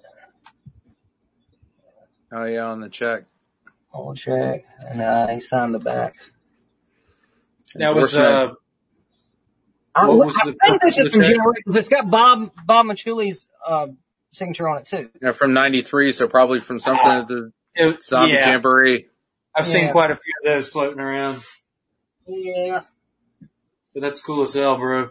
You're a little weird here. The zombie cassette. I got it signed by Claudio. Those are kind of pricey, aren't they? Claudio and Goblin Man, like every time they come around, I just take so much stuff. I got gobs and gobs and goobs and gobs of stuff that they have signed for. You have gobs of Goblin, huh? Gobs of Goblin. Our good friend, Mr. Larry, was down in Spooky Empire and he was going to meet up with Marilyn Eastman. He was telling me what he was doing. Dude, I'm going to see Marilyn Eastman in Florida. And I said, do me a favor. And I said, stop at this location. Where are you at? He told me where he was. I sent him he's like, I got no time to do anything. I got to get there as quick as I can. I sent him a ping for a hardware store and I said, stop, get us a trail. So he stopped and got us a trail. Fucking A, dude. I got a Marilyn Eastman trail signed by her, which made me happy. I'm going to save some of that stuff. I like the way you think, Daniel. Yeah, I can't spoil you and show you everything. I'm not sure who sculpted this. Maybe y'all can tell me. I got it from Lenny. I forget who Lenny had. Lenny's had them for years. I can't remember who did them for him, but yeah, he's had. Are those not the Greek? Isn't that one of the Greeks' fridge magnets? Maybe Chris did. Yeah, maybe. Because I know Lenny's had them for 20 years. Remember he had that little set of 4, and I want to say Lenny was one of them. Yeah, that could be. I remember Lenny having them forever and a day. Yeah, I'm going to keep all that aside for now. All right, now we'll play with some other stuff, huh? I saw you repping that the other day, so I had to. Yes, sir. So many awesome pictures in that set. I meant to ask you, Daniel, when did you get into lasers? Oh, I've always a media collector, baby. All right, let's show some interesting old stuff I got. These came off of, I got these off of a lot that a guy was selling on, it might have been Etsy when I first discovered Etsy, or maybe it was eBay a long time ago. I can't remember. I've had these for a while. This is some old clippings here. This was the front page of the Entertainment for Creep Show back when it first came out. Neat little piece there.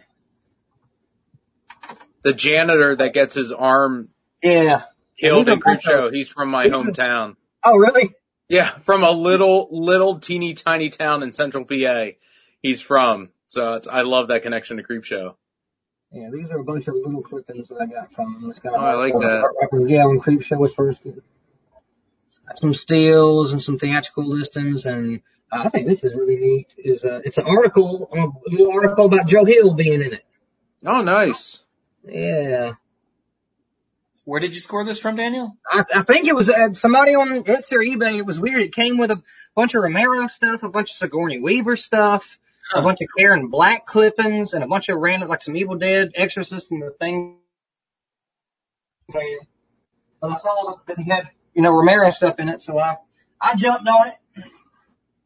I guess I gotta talk. Some people are shitting on the Creep Show TV show. And I just want to say, fuck y'all, if you're shitting on the show. I mean, if there's a Creep Show TV show, why are you going to shit on the fact that there's a Creep Show TV show?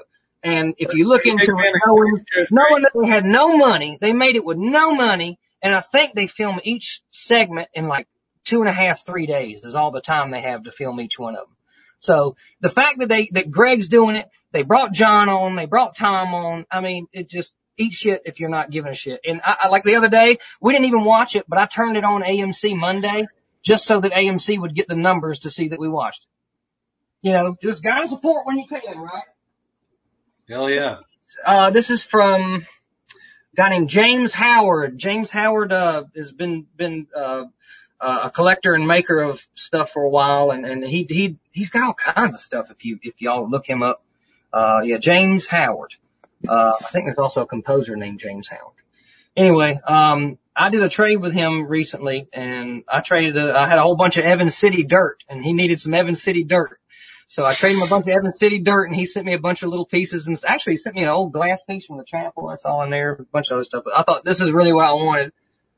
This is actually from my favorite segment from the new Creep Show TV show, Night of the Paw. Nice. Knight of the Paul. So he's made a little replica of the box. Nice. I wanted to show that off. Yeah. Hell yeah. So Dan, I take it you recommend the series? Come on, man. If you don't like it, I mean, are they all winners? No. You know what I mean? Are they all winners? No. But just support it, the fact that it exists. So that's why I'm going to say yes, support it. I like your spirit. Yep. Oh, I got one for you I thought of. Because I thought of you, Blasey. Because I know your love for your favorite remake of all time. Dawn. Woo! Your favorite. Right? You know, Dan, you're fading out. Dan, you're fading out. Positive I'm going to bring you up some positive about that remake. All right. Cause I have I don't know I don't even know if I want to say out loud what my thoughts on that movie are. It's an action movie. I'll leave it there. It's not Dawn of the Dead. I'm outnumbered tonight. Give it a different title. Give it a different title. Yeah. 2-on-1. Y'all are doing good. Give it a different title. Well, I mean, two of us are right. Here's what I noticed was back before the remake came out, I'm going to say and guess and assume that maybe because the remake getting a whole lot of attention again, we got a surge in memorabilia. Back in those times, we got the NECA figures. I'd go to Hot Topic, the toys would be there. There were shirts there. There were belts and all kinds of weird stuff that they had back what I'm talking about. So I'll say that much about the remake, that it might have just brought us a little bit more, little more fun things to play with. So speaking of Hot Topic, I bought a couple of the Dawn shirts that were there, and I still have one unworn with the tag on it. It's still one of my absolute most favorite comfortable shirts. I have one that I wear upstairs, but I have the one down here that still has the tag and stuff on it. Yeah. There's a picture of me wearing that in college. I was wearing that shirt in a kilt at a huge party, and there's like 50 women around me. I need to see if I can dig up that shirt. That was, I'll agree with you. The only positive that came out of the Dawn remake is we got a lot more memorabilia for the original than we probably would have had that movie not come out. I don't think it hurt Land's coming out either. No, it didn't hurt Land coming out either, but the unintended consequence was we got more original Dawn stuff than we had been ever expecting. Well, yeah, you're right. Right about that time was the box set. The DVD box set came out. Mm-hmm. There was a lot of activity on the property at that time. Hey, that is an amazing map, dude. Oh, I like that smaller one. I have the big one. What's that? What, Matt? The map of the mall he has. I have the full size version on my wall over here, but I don't have the small 8.5 by 11 size. Oh, you have my art on your wall. Yeah. I see that letter. What was that, Daniel? I was still talking around on the internet. Department of He might have his headphones plugged in. So I can't hear you, Daniel. Yeah, I was gonna say he's got his headphones plugged in. Boo! All right, there we go. There. Yeah. Can you hear me now? All right, yeah. The letter up here, I got. God, I can't get a good picture of it with this laptop. No. The letter anyway, at it's the from the very top? Department of Defense. Here. Uh-huh. Here. I'll have to send you a picture of it, but it is. Here's what it says. From Laurel Take Group Incorporated. Dear Mr. Barch, enclosed is a list of the specific assistance we are requesting from the pit shooting of Dawn of the Dead. It was them asking for permission to get the National Guard to show up for that scene. I actually emailed the Department of Defense to try to get them to send me this letter. I was going to see if I could buy the original letter from them. But they can't. They can say that, and they can sell me a print of the original script that George sent with them asking for permission. But they want $250 for it. And I just haven't, to have a copy of the script I didn't want, but I'm very curious to know what script George sent the National Guard. Mm-hmm. That'd be something neat to know. I got that's a signed, it's signed by George. That picture, What is that? I don't have enough room to get there. that picture of George looks a lot like John Carpenter. That's John. Yeah, I wrote him a letter. And he wrote me that letter. Yeah. That big box up there is from Fright Rags. I think they only made 500 of those when that. Yeah, I got one of those boxes as well. Yeah, it came with the Mine rocks, the t-shirt and the sticker and stuff. Yeah, I still have my box. What did I over here? This is, Michael Landra. Yep. Yeah. I have that print. I think I do. Yeah. Yep. Yeah, I got some. Yeah, mine's floating around here somewhere. You going upstairs? No. That's a Spanish. This is Spanish. We're to save just the basement today. I'm not going to show you the whole shebang. I got Claudio to sign that Spanish card, and it's an old personal one I had. I think I got Judith and a couple other people on that. I've got a full-size Spanish one sheet. I've been meaning to get on the wall. Yeah, I'm not going to show those today. I'm not showing my big foreign stuff today. I will show you these though. These are what I was hoping to get signed while we were up there. Nice. The newspaper actually had George sign. Yeah, I'm missing a lot of people on that, and I have a. That's cool, man. Very nice. Video poster. That's like a. Because they have George's signature. Size video poster, isn't it? Yeah, that's not original. The VHS is not an original. That's an oddball size. An Amazon purchase. Yeah, that was an Amazon purchase. All right, the lay of the land out here real quick so y'all can just see our little man cave. Cool. See the little man cave. I haven't been buying a lot here lately, but this is the most recent thing I got. Well, you have two very good reasons as to why you shouldn't be buying anything right now. Huh? I said you have two very good reasons why you shouldn't be buying anything. Yeah. They're coming home tomorrow.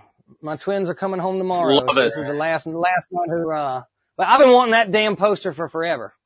Yeah, that one's high on my list too. Yeah, they've been popping up all over the place here lately. I have a bunch of just old videotapes from every damn thing. A bunch of books in there. Oh, did y'all read this? I wanted to ask. Mm-hmm. Yeah, back in the day. Back in the day, I did. I don't know if I'd heard y'all's opinion on that or not. It needs a reread for me to give any sort of opinion on it. Maybe we'll do that for a future one. Yeah, I got my eye on that one too. I've been meaning to pick that up.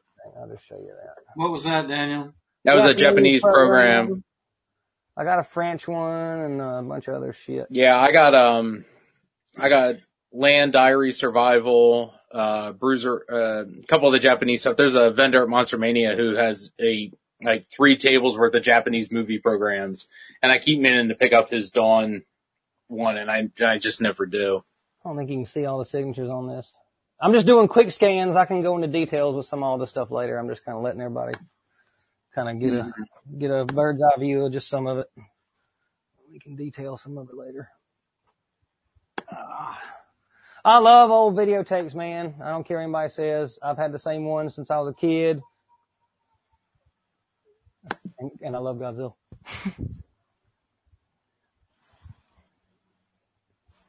All right. There are some of my paintings. Nurses, that's the premiere of the Nurse Zombie. Nice. That's Sharon's premiere, but yeah, I got, a Dr. Tongue that's 10 years ago. That's a 10-year-old thing. My wife would have to tell us who the artist is who did these family portraits for us. But I had them do it like Creep Show.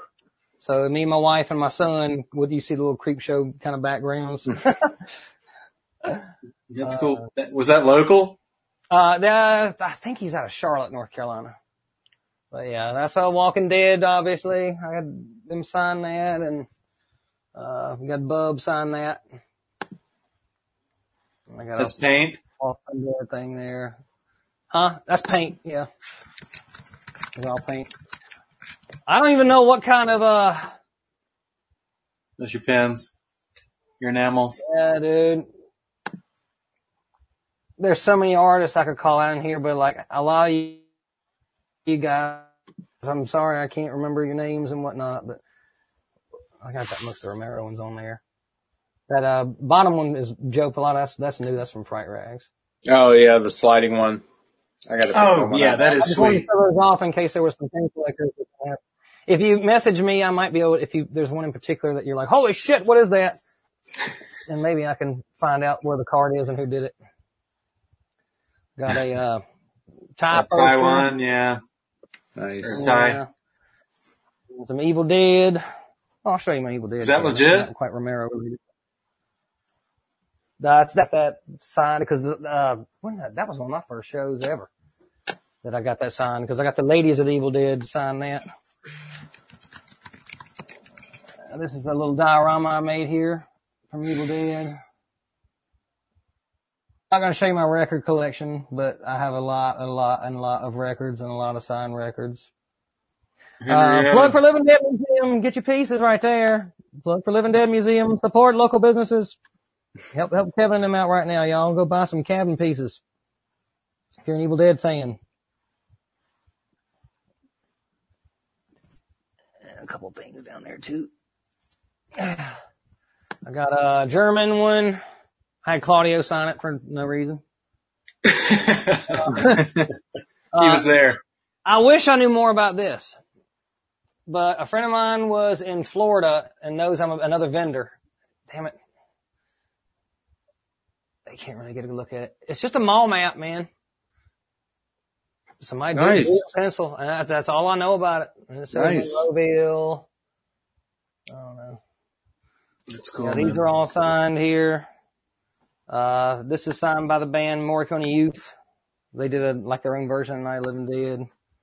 Oh yeah, I saw Goblin like 2 nights before you did, Daniel. Oh yeah. Oh, these are those checks y'all were asking me about the other day. Yeah. Now, I like the way you presented those.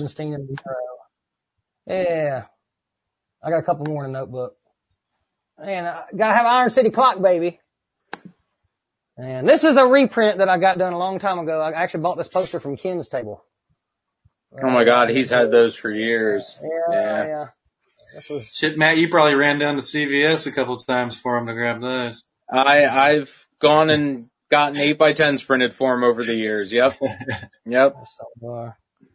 Some of the Blu-rays and physical media. A lot of Scream. Love it. Yeah. A lot of Arrow. A little Annabelle. Yeah. I actually had Charles Band sign every one of those Blu-rays. That's the only reason I bought it. He was like, I'll sign it if you buy it. I was like, if you sign every one of them, I'll buy it. And he went, okay. Nice. I love the VHS 2 Blu-ray down there. I love that one. Yeah, man. That's besides Creep Show, that's my favorite anthology film. Yeah, Eduardo Sanchez has a nice zombie, segment in there. Yeah, I got a couple of friends that played extras in that one. Yeah, I love that. I love that one a lot. Hang on, my wife's yelling at me. Yep. Who did the Creep Show paintings of us, Courtney? Hey, y'all, here's my wife. Say hey. Hey. I'm at the top of the steps. Which one? What's the artist's name that did the portraits of us as the Creep Show people? Chroma. Hold on, I can look him up. But okay. Just send me, yell me his name so I can. Once we have once the twins get a little older, we'll get them. Yeah. Here's some. Oh, this is a neat piece here. This is a drawing that John Ampla's son did. Oh, nice. Yeah, I was there at his table when his son was sitting with him, and I was like, "Hey, man, I'll buy that off of you." And he was like, "Sure." I got a Japanese program from Creep Show. Is that Japanese program the one that flips over? Yeah. Yeah. Okay. Yeah, I had that one too. And I have this vinyl that actually had George. Waxworks. Yeah, it actually has George's signature on it. I got him to sign that before he passed. And this is Etsy list, but that's from the Fright Rags thing. That's an original painting that he did from that, and a bunch of little postcards and stuff. There's us somewhere. Hang on, yeah. W. Andrew Shepard is the person who did our Creep Show paintings. W. Andrew Shepard. W. Andrew Shepard. Yeah, W. Andrew Shepard. I'm in a notebook right now, collectibles. Once again, I ain't gonna show everything, but I'll show off a little bit. Nice. Did you mail him? Did you see him or mail it to him? This is a funny one. Mail. That was mail a long time ago. This is hilarious. So I wonder if I haven't been looking at any of the comments anybody's been saying to me, if anybody's talking to us. Somebody said, "Hey, Courtney." That's Martha. Is this more valuable now that it has somebody's signature on it, or is it less valuable? Burn it. Burn it. Whoever scribbled on it, they're not worth it. It maintained his value of 0. Yeah. Ouch. Oh, man. I am glad to have that. Sorry for the glare. You've mentioned Joe Pilato probably 3 or 4 times tonight, and this is the first time I'm actually thinking of him. I didn't get to meet him. Yep. You're going to have to read that one to me. Some telephone company. Michael and Vincent, Waldron's telephone answering service. Made in 1979. Nobody signed it back. But it's got Vincent and Michael Gornick's signature on that one. Did get that signed by Charles Craig. Oh, that was the program, right? Yeah. I got a couple Flyboys, and that's a good one. Bill. Yeah, I got that one. That's always a nice one. Yeah. That's why you go to Living Dead Weekend. You can do shit like that, guys. You know what I'm saying? If you're in here watching us and you haven't been, I mean, come on now.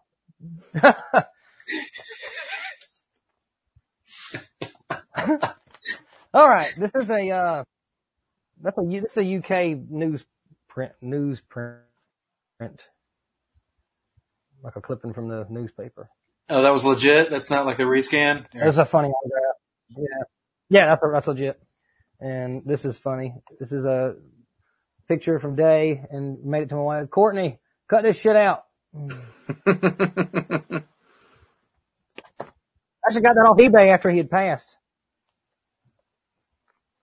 All right, I'll show these off. All right, so Larry and I, how do I love Larry. Larry and I we're great buddies. Larry lives in South Carolina. I live in North Carolina. So if there's ever something going on, he and I always try to get together and hang out and meet up. And every time I see something on eBay, you know, cause we both know that we both look at the eBay, kind of on the regular looking for certain stuff, you know. So he and I like to get in little wars and send little teases here and there. You know, it'll be like 5 minutes before something's getting ready to, you know, start ending. And I'll send him a message being like, hey, are you bidding on this fucking thing that I'm looking at that's ending in 5 minutes? Or yeah. Like, that was mistake number 1, Daniel. But anyway, yeah. Oh, and I don't tell him what it is. What the one funny one is the fucker beat me to a trowel, that was signed by like everybody, but the guy had listed the trowel as like a Chris Angel trowel, but it was a trowel with Kyra's face on it. So I was hoping nobody else had noticed it. And he and I were just messaging each other back and forth one time, and I was like, so I'm gonna bid on something, but it's been mislabeled, and I'm not gonna tell you what it is. And he was like, well, me too. And I was like, oh, you bitch. So he had found it too. Anyway, he has a bunch of other these, but I did manage to get 2, when we were bidding on them. These are, release forms that are from Creepshow, for the use of, radio. And I have Hal Hall. Nice. Awesome. And Ted Danson's original document. So that's Hal's. And this is Ted's. But that's just a nice, bro. I just thought that was really neat. That was really neat. The guys, honestly, with this collecting shit, I have so much stuff I could show off. Like, I really don't even know, like, I really don't even know where to begin. You got me inspired to do something now. Hang on. Boxes and damn boxes of shit.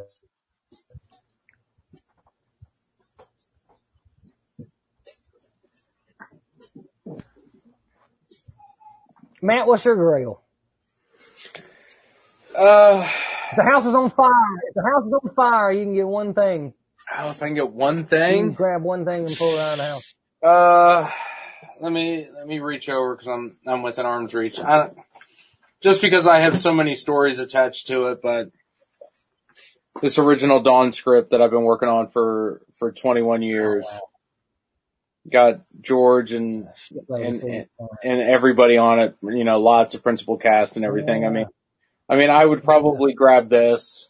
It's one of the first things I bought when I got into this years ago, and either that or I got George's director's chair from Bruiser right behind me. So yeah, that's it's hard. It's hard to say. I mean, there's so many memories tied into this stuff, but it's, I can look and I can tell you where I got each signature and, a lot about those conversations. That would probably be what I would grab. If not this big ass piece of paneling behind me or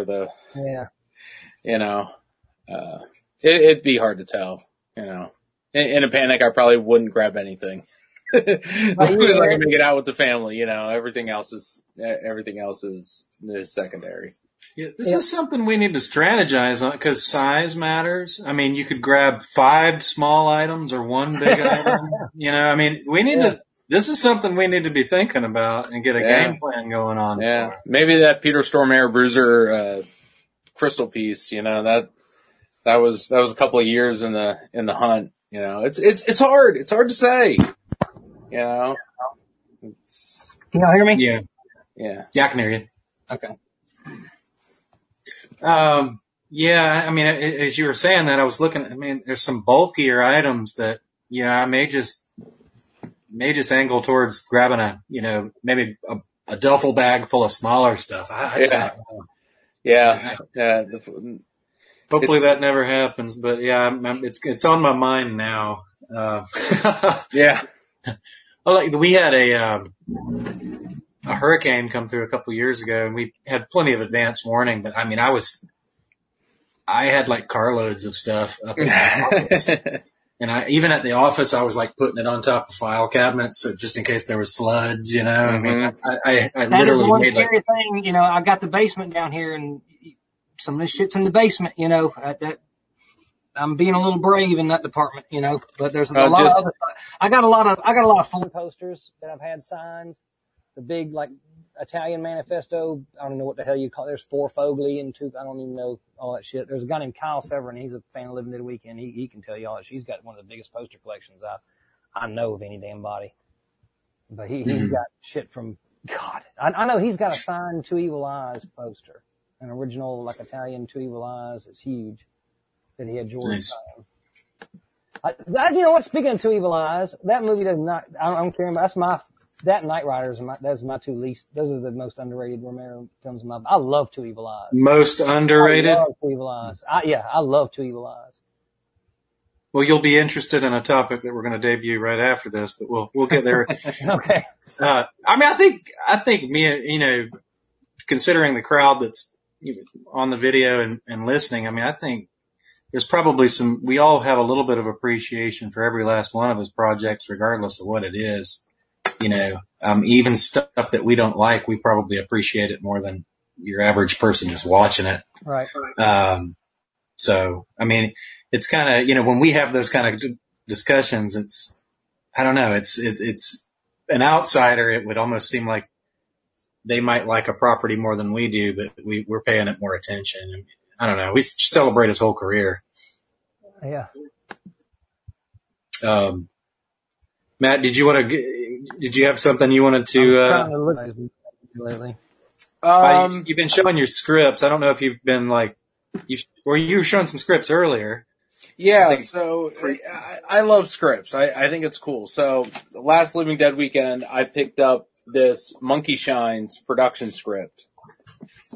And it's really neat because it is, it's a production script. So it's got all the notes, scene listings, lots of little like shot lists, it's showing you who's shooting and when. It's got like a bunch of the tabs to kind of go through. So it's, it tells you like the breakdown of, who's on what day. I don't know. I think scripts are one of the more underrated collectibles just because I think they really can tell a story of the production, who was shooting what and when, and, what makes it into the final film, and see, where the ad libs were. But yeah, I mean,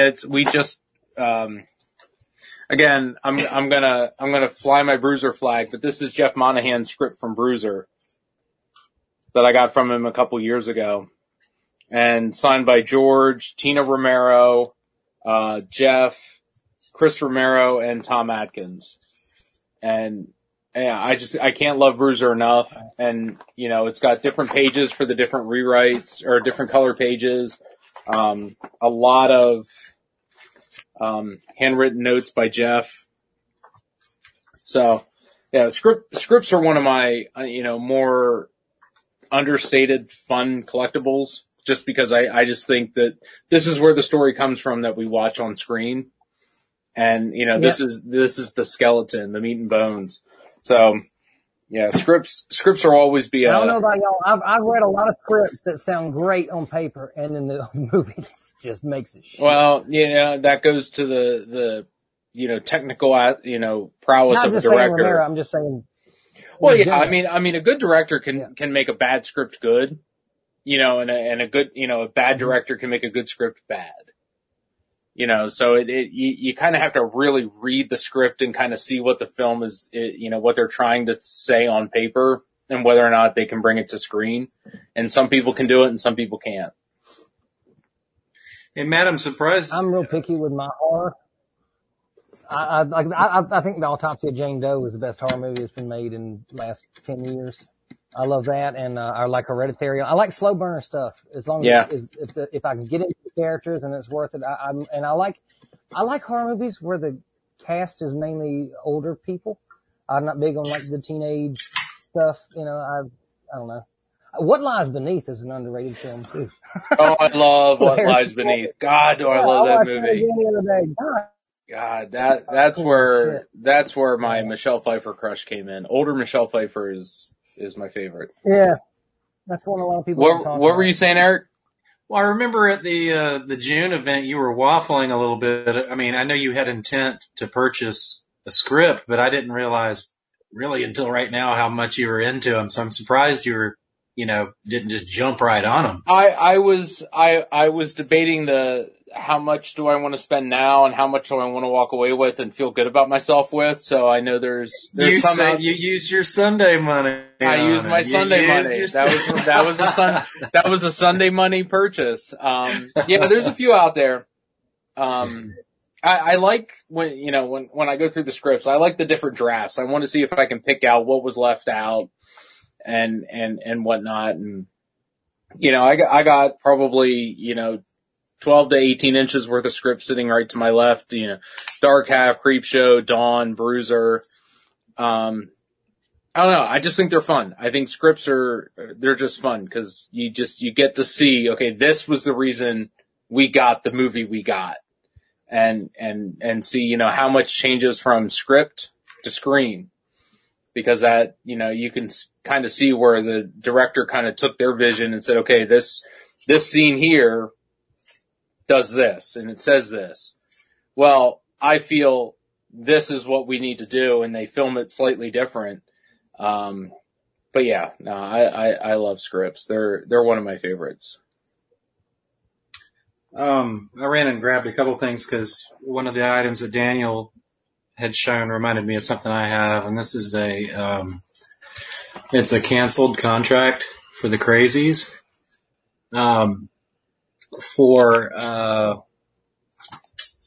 Gee whiz. I love this shit, by the way. I can't believe I forgot his name.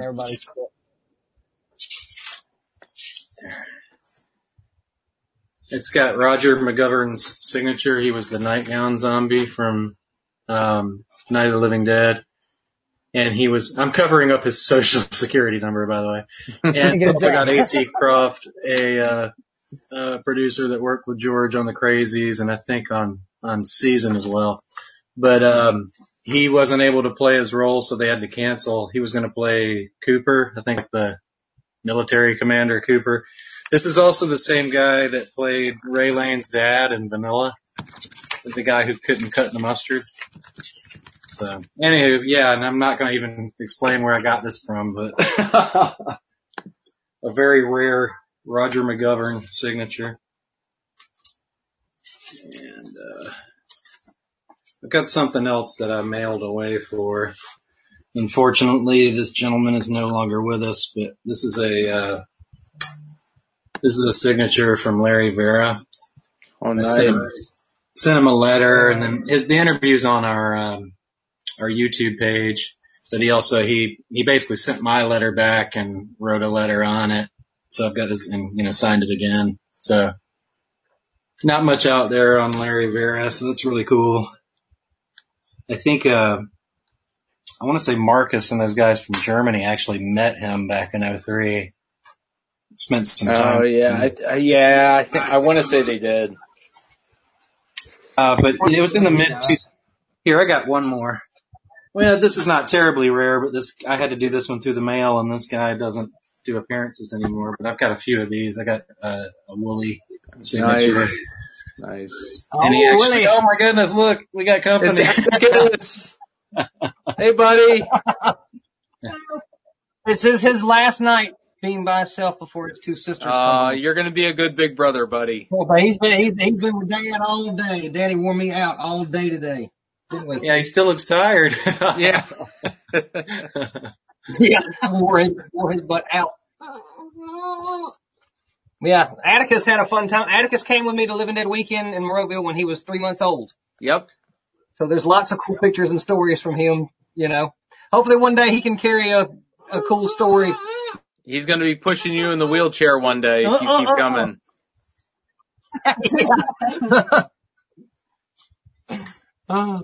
Matt, you said Tom had a bunch of what recently? Mark had asked about the Savini poster books, or the poster books for Dawn that have kind of flooded in. Yeah, Tom used to come with a stack of them, and it was like $20 signed. Mm-hmm. You get a poster book, and I got mine in 1999 at the Monster Bash in Monroeville, the first convention I ever went to. I actually don't have one. That's one of the very few things I don't have. I think most people should have. I think he still has some. I think they've gotten more rare over the last 10, 15 years because I see them around. They're still out there. They must have made a billion of them. Well, and what's funny is like when you look on the cover, it's $1.95 mm-hmm. or whatever it is. I'm like, God, to have seen that on the freaking newsstand and picked one up. But to get it, with the Tom signature, like I said, I got it for like $20. Back in the day, it was really. Who did the artwork on the little collage on the back? It's like a painting. This guy? Oh no, the collage. I don't know. Yeah, the painting. Yeah, the painting. Oh man, I think mine's in a frame, so I don't know. I think I saw Daz had a poster that somebody had. It's on the. I think the name's at the bottom of the painting. But yeah, that's gorgeous art. You know what? We can ask Peter at the archive. We need to get Peter on, man. Peter's a big influence on what I do with my drawing. I mean, his art, man, that's awesome. Mm-hmm. Hell yeah. No, he does a great job. Yeah. All right. I guess we're going to settle down the collection for this evening. We're going to save something for future episodes. Especially me and Matt. But we did have another topic I did want to talk about before we got out of here, and it's something we're going to bring to the Facebook page before too long, and it is what's that? The drone footage. I forgot to mention I do all the drone footage. Yeah. The drone pictures from all the events. Yeah. Yeah, maybe one of these days you'll come with us to a location. Oh yeah, I am. That's what I was going to tell you. I got to do the truck stop. That's right, man. We need some overheads at a couple of these places, so we'll have to. I mean, you already know we're going, so you just got to come too. Yep.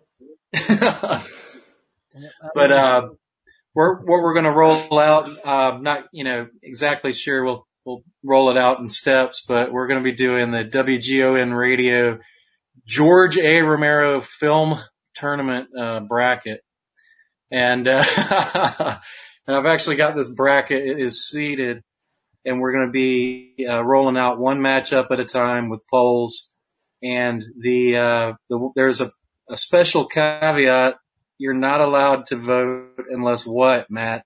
Unless you have seen the films that you are voting for.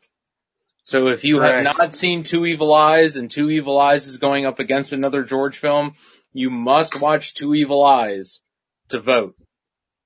That's right. So this is a good way to finally have some people sit down and go through George's catalog of his feature films and vote on them in a head-to-head competition in a NCAA, basketball bracket style tournament. I had said to Eric, I said, one thing I want people to do is to vote, not just because your favorite George Romero film is going up against one you might have only seen 2 times. Really sit back and watch each film based on its own merits. What did George set out to do? What did he accomplish? What is the overall lasting impression of this movie? And really give it a good hard look. So as Eric kind of zooms in here, you can see we have a bracket of 16. And so they're seated 1 through 4 in each bracket, and that, not everybody's going to agree with every ranking, and I don't even agree with the rankings, but I did it in such a way to where, if you don't agree with it, you can vote for the movie and have it maybe advance beyond something that you think it's better than. But also, seating them 1 through 4, there's, it kind of puts everything in a ballpark. So it's not, I mean, think about it. 1 through, the number 1 seeds are pretty much the 4 George Romero movies that people talk about the most. So, I mean, they're very deserving of that 4 seed. And I would say or the number 1 seed, I would say even the 4 seeds probably, are the films that people have seen the least. And, possibly, some of these, when you look at, Night Riders in the Dark Half, Season of the Witch and Monkey Shines, a lot of these films take place over 2 different eras of George's filmmaking. So it would have been really unfair to see Dawn and Day as a 1 and 2 seed or a 1 and 4 seed in the same bracket. Because correct, yeah, it would skew the results, and what we're looking to do is have a little fun with this and really get you thinking. When you watch There's Always Vanilla versus Day of the Dead, watch There's Always Vanilla. Give it a critical look. Oh, that's true. I haven't thought about that. Yeah. When you're making the brackets, it's very different than when you sent it to me and I was like, did he really put There's Always Vanilla versus Day of the Dead? Like, this is going to be a very interesting first round. So I think what we're probably going to end up doing is taking, I want to call them like regions, north, south, east, and west. Yeah. You take like the north region. We'll go north region, Night of the Living Dead versus Two Evil Eyes. Bruiser versus Land of the Dead. That's a great matchup, man. Bruiser and Land of the Dead. I'm gonna have a tough time on that. I kind of know where I'm already leaning on an emotional level. I know where you're leaning. But I don't know. You might be surprised. But I think what we're looking to do is to take a region and sit down over these next couple of live traffic reports and kind of give our back and forth. And, put a poll up on the page, on the WGON page. Don't vote just because the movie is your favorite, because your favorite Romero film might not be one of the best. Or just, or at least don't vote against a film that you don't know you can't know it's better unless you've seen the other film. Yes. Basically. And there are, I think almost all of the ones on here are streaming somewhere, whether it's Amazon, Tubi, Shudder. Yep. And if not, guys, they're super cheap. DVD, VHS on Amazon or eBay. Pick them up. It's a small investment, and especially if you haven't seen it, now's the time to watch some of these films, because I know a lot of our podcasts lately, we've been focusing on a lot of the Dark Half, Monkey Shine, Two Evil Eyes era. Only because we understand that a lot of you haven't watched these films, or you might not have seen them in 10 years, if not longer. Go back and revisit them. They're not the most celebrated, but they're still George. And there's still a lot of fun parts of these movies that haven't been talked about. And I think this is going to be interesting to see, how this plays out based on, our own personal feelings. And, I'm kind of filling the bracket into my head. I'm like, okay, I know how this one's going to go, but then how's the next round going to go? Well, what's another, the Crazies could end up being a bit of a dark horse. I like that Crazies Martin matchup. I'm interested to see what happens there. I think there's a lot of people that love Martin, but then there's another sect of people that really, really love the Crazies.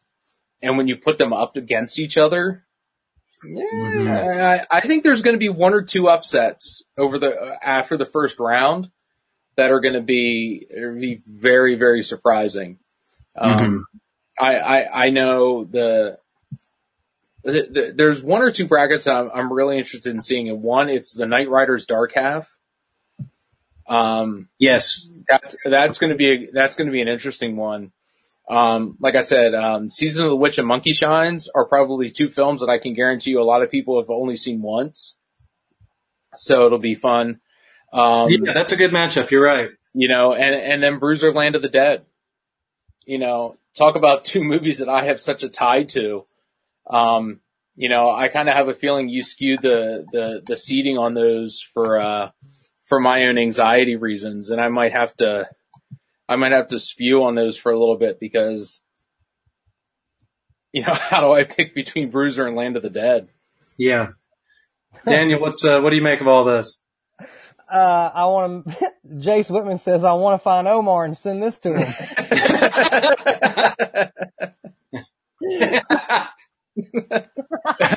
Omar's head explodes. Oh, yeah, he got me. Good job, Jace. Jace is an artist too, man. He's good. Yes, he is. Yeah. I'm a fan, sir. Multimedia. The instruments and the canvas. Perhaps elsewhere. Just jumping on some, R. Mahoney was that artist. Okay, cool. Thanks, Matt. Yeah, for the, poster book. Let's see. Yeah. Got some Day of the Dead love in here. Yeah. Yeah. Day of the Dead is going to get a lot of love, but I mean, I know your affinity for There's Always Vanilla versus Day of the Dead. So, it's some of these seedings are very interesting. When you look at some of them, Diary and Creepshow, it's like I can imagine how this bracket will turn out for most people.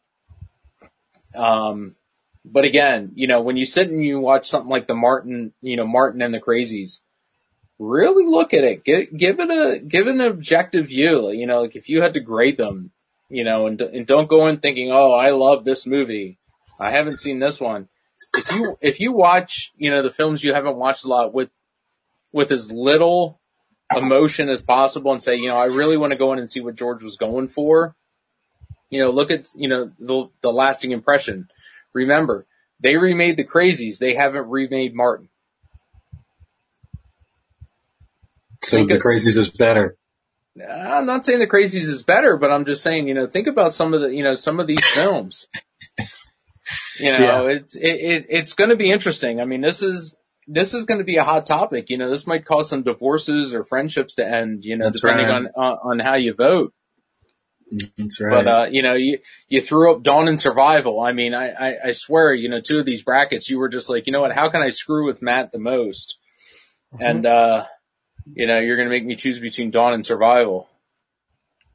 I put them in this, I gave them all, I assigned them all seeds of 1, 2, 3, or 4, and then just kind of as I went down the list, just kind of scattered them around. That's just the way it worked out.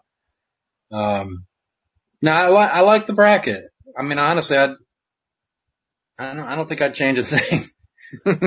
Knight Riders fans. And yeah, there's some intriguing matchups. I mean, really, let's get real. Night of the Living Dead versus Two Evil Eyes, and then Dawn versus Survival. I mean, this, you know what I mean? We already know what's going to happen there, but all the rest of them. Again, there's some wild cards. If Vanilla gets 2 votes, I mean, that's interesting. You know? I mean, think of it this way. Vanilla was a film that George, let me think of how to say this. The Day of the Dead we got wasn't the Day of the Dead that George wanted to make. There's Always Vanilla was basically that was the film. You know, there wasn't a lot of change, in the scripting. Season of the Witch and Monkey Shines. I'm very interested to see that bracket. The Bruiser and the Land of the Dead one are probably the 2 that I'm most interested in. Mm-hmm. Because they're, Bruiser and Land of the Dead are very close with when they were made. But Season of the Witch and Monkey Shine's got a good 15 years between them. And, 2 very different types of films. So I'm very, very excited for this. Yeah, and like you mentioned, Season of the Witch versus Monkey Shines. That's 2. There's going to probably be a couple of folks that hasn't seen either one of them. So hopefully, that's the point. Hopefully, really, we challenge people, we guilt trip people into finally watching some of this stuff. So it's worth watching. Dan, is there any film on here that you've only seen once? Hang on. Actually, I've only watched There's Always Vanilla once. Do you have the box set from Romero? Yes, There's Always Vanilla. No, I don't have. I just got the crazies from the set. Well, Vanilla is on Tubi. Yeah. Vanilla's one of the ones on Tubi. I think that whole box set's on Tubi. Yeah. I watched Night of the Living Steelers the other day. It was on YouTube. It popped up on my recommended list, and I realized I hadn't watched it, so I watched it. It's on YouTube? It was a good watch. Yeah, it was a good watch. Okay. ESPN released it not that long ago. I think it was ESPN. NFL Network. Yeah, George Romero's in it, and he narrates it. Mm-hmm. But it's for sports fans. It's a cool documentary too. I mean, when you think of George, you think of the Steelers. Yep. Yeah, I really appreciate that the NFL Network did that. It was just a little bit of a reach, it was like, we just want to do something on Romero, basically. Yeah. Hey, I'll take what I can get. Yep. Exactly. Yep. What's 150-minute mark? Did we just cross it? Yeah, we're at the 2.5 hour mark. We're not going to get. Oh, is he just saying we're almost as long as the extended? I think so. I think that's what he's going for. Yeah. Better. Yeah. So, but yeah, that's pretty much it. I got freaking trying to studio. Hey, Pam. Pam, are you going to narrate our day audio play? She can't hear you. Eric's going to narrate a audio drama. Yes, I suppose I am. Yes. All right. Yes. I know. Screaming babies. I live in the house of screaming babies. So. Yeah, Pam does a lot of reading of stories for daycare, especially in the quarantine. She's been doing Facebook videos, so she's been reading a lot. So I think Pam will be a great addition to having a female narrator for such a dark and bleak film. I think it'll add a different level to what we're doing. Awesome. I'm looking forward to it. Yeah, it's going to be fun. Matthew says hi, Pam. Hi, Matt. Yeah, so we're just going over the film bracket. We're going to pick the best George Romero movie based on the WGON fan. Yeah, she probably knows what anxiety inducing bracket, which part of that bracket is going to cause me the most anxiety. It's all Eric's fault. Yep. Well, it's sure to stir up a lot of interesting conversation. And, again, it's going to get somebody to watch Bruiser. So your watch job Bruiser. is, yeah. You've seen it, Dan, right? Yeah. Right? Yes. But I went to watch I was looking for art material the other day. I wanted to draw Mr. Rogers Gets a Tonsillectomy, and I can't find it online. It used to be on YouTube a while ago, and I wish I'd have downloaded it when it was on there, but yeah. Oh, it's off? You're kidding. Yeah, so. It seemed like it was only on for a hot minute. Oh yeah, and if anybody's got any ideas or wants to send me screen caps, please. Like I love that stuff. So yeah, anybody's got any images you want me to send pictures you'd love to see me do or anything, yeah, please hit me up. I'd thought about at one point I'd talk to Ramona and a couple of the folks about maybe donating some of the art to the George Romero Foundation. Gotta give them a shout. And maybe some to Kevin and them at the museum, just, in case there's some fans that have found me on the internet and they maybe come to the museum and see it there, if I can help them out, Yeah, anything that helps. Yeah, anything. Well, all right, I guess we're going to go ahead and wrap it up for this week's live traffic report, but we should be back in another couple of weeks with more of, more of what, hopefully we'll have more news on the rescheduled Living Dead weekend, so start making our travel plans, and we'll maybe be in the clear a little bit more from this COVID-19.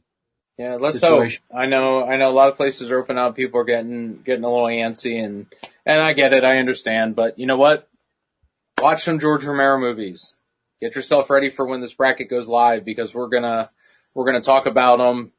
We're gonna give a little bit of analysis. We're not gonna vote ourselves on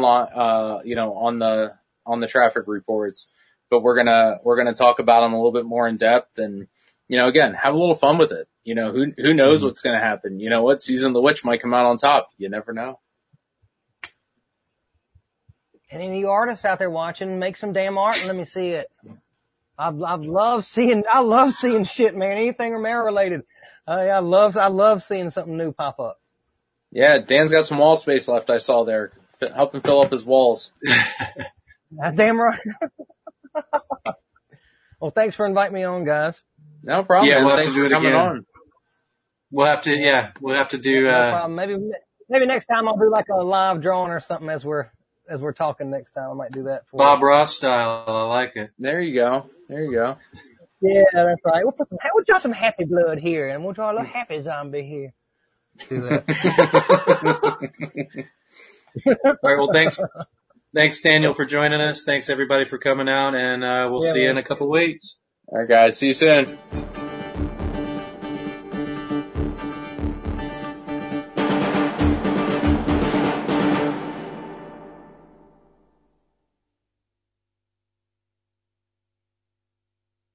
Hey guys, it is Ryan. I'm not sure if you know this about me, but I'm a bit of a fun fanatic when I can. I like to work, but I like fun too. It's a thing. And now the truth is out there. I can tell you about my favorite place to have fun. Chumba Casino. They have hundreds of social casino style games to choose from with new games released each week. You can play for free anytime, anywhere. And each day brings a new chance to collect daily bonuses. So join me in the fun. Sign up now at ChumbaCasino.com. No purchase necessary. VGW Group. Void where prohibited by law. See terms and conditions. 18+.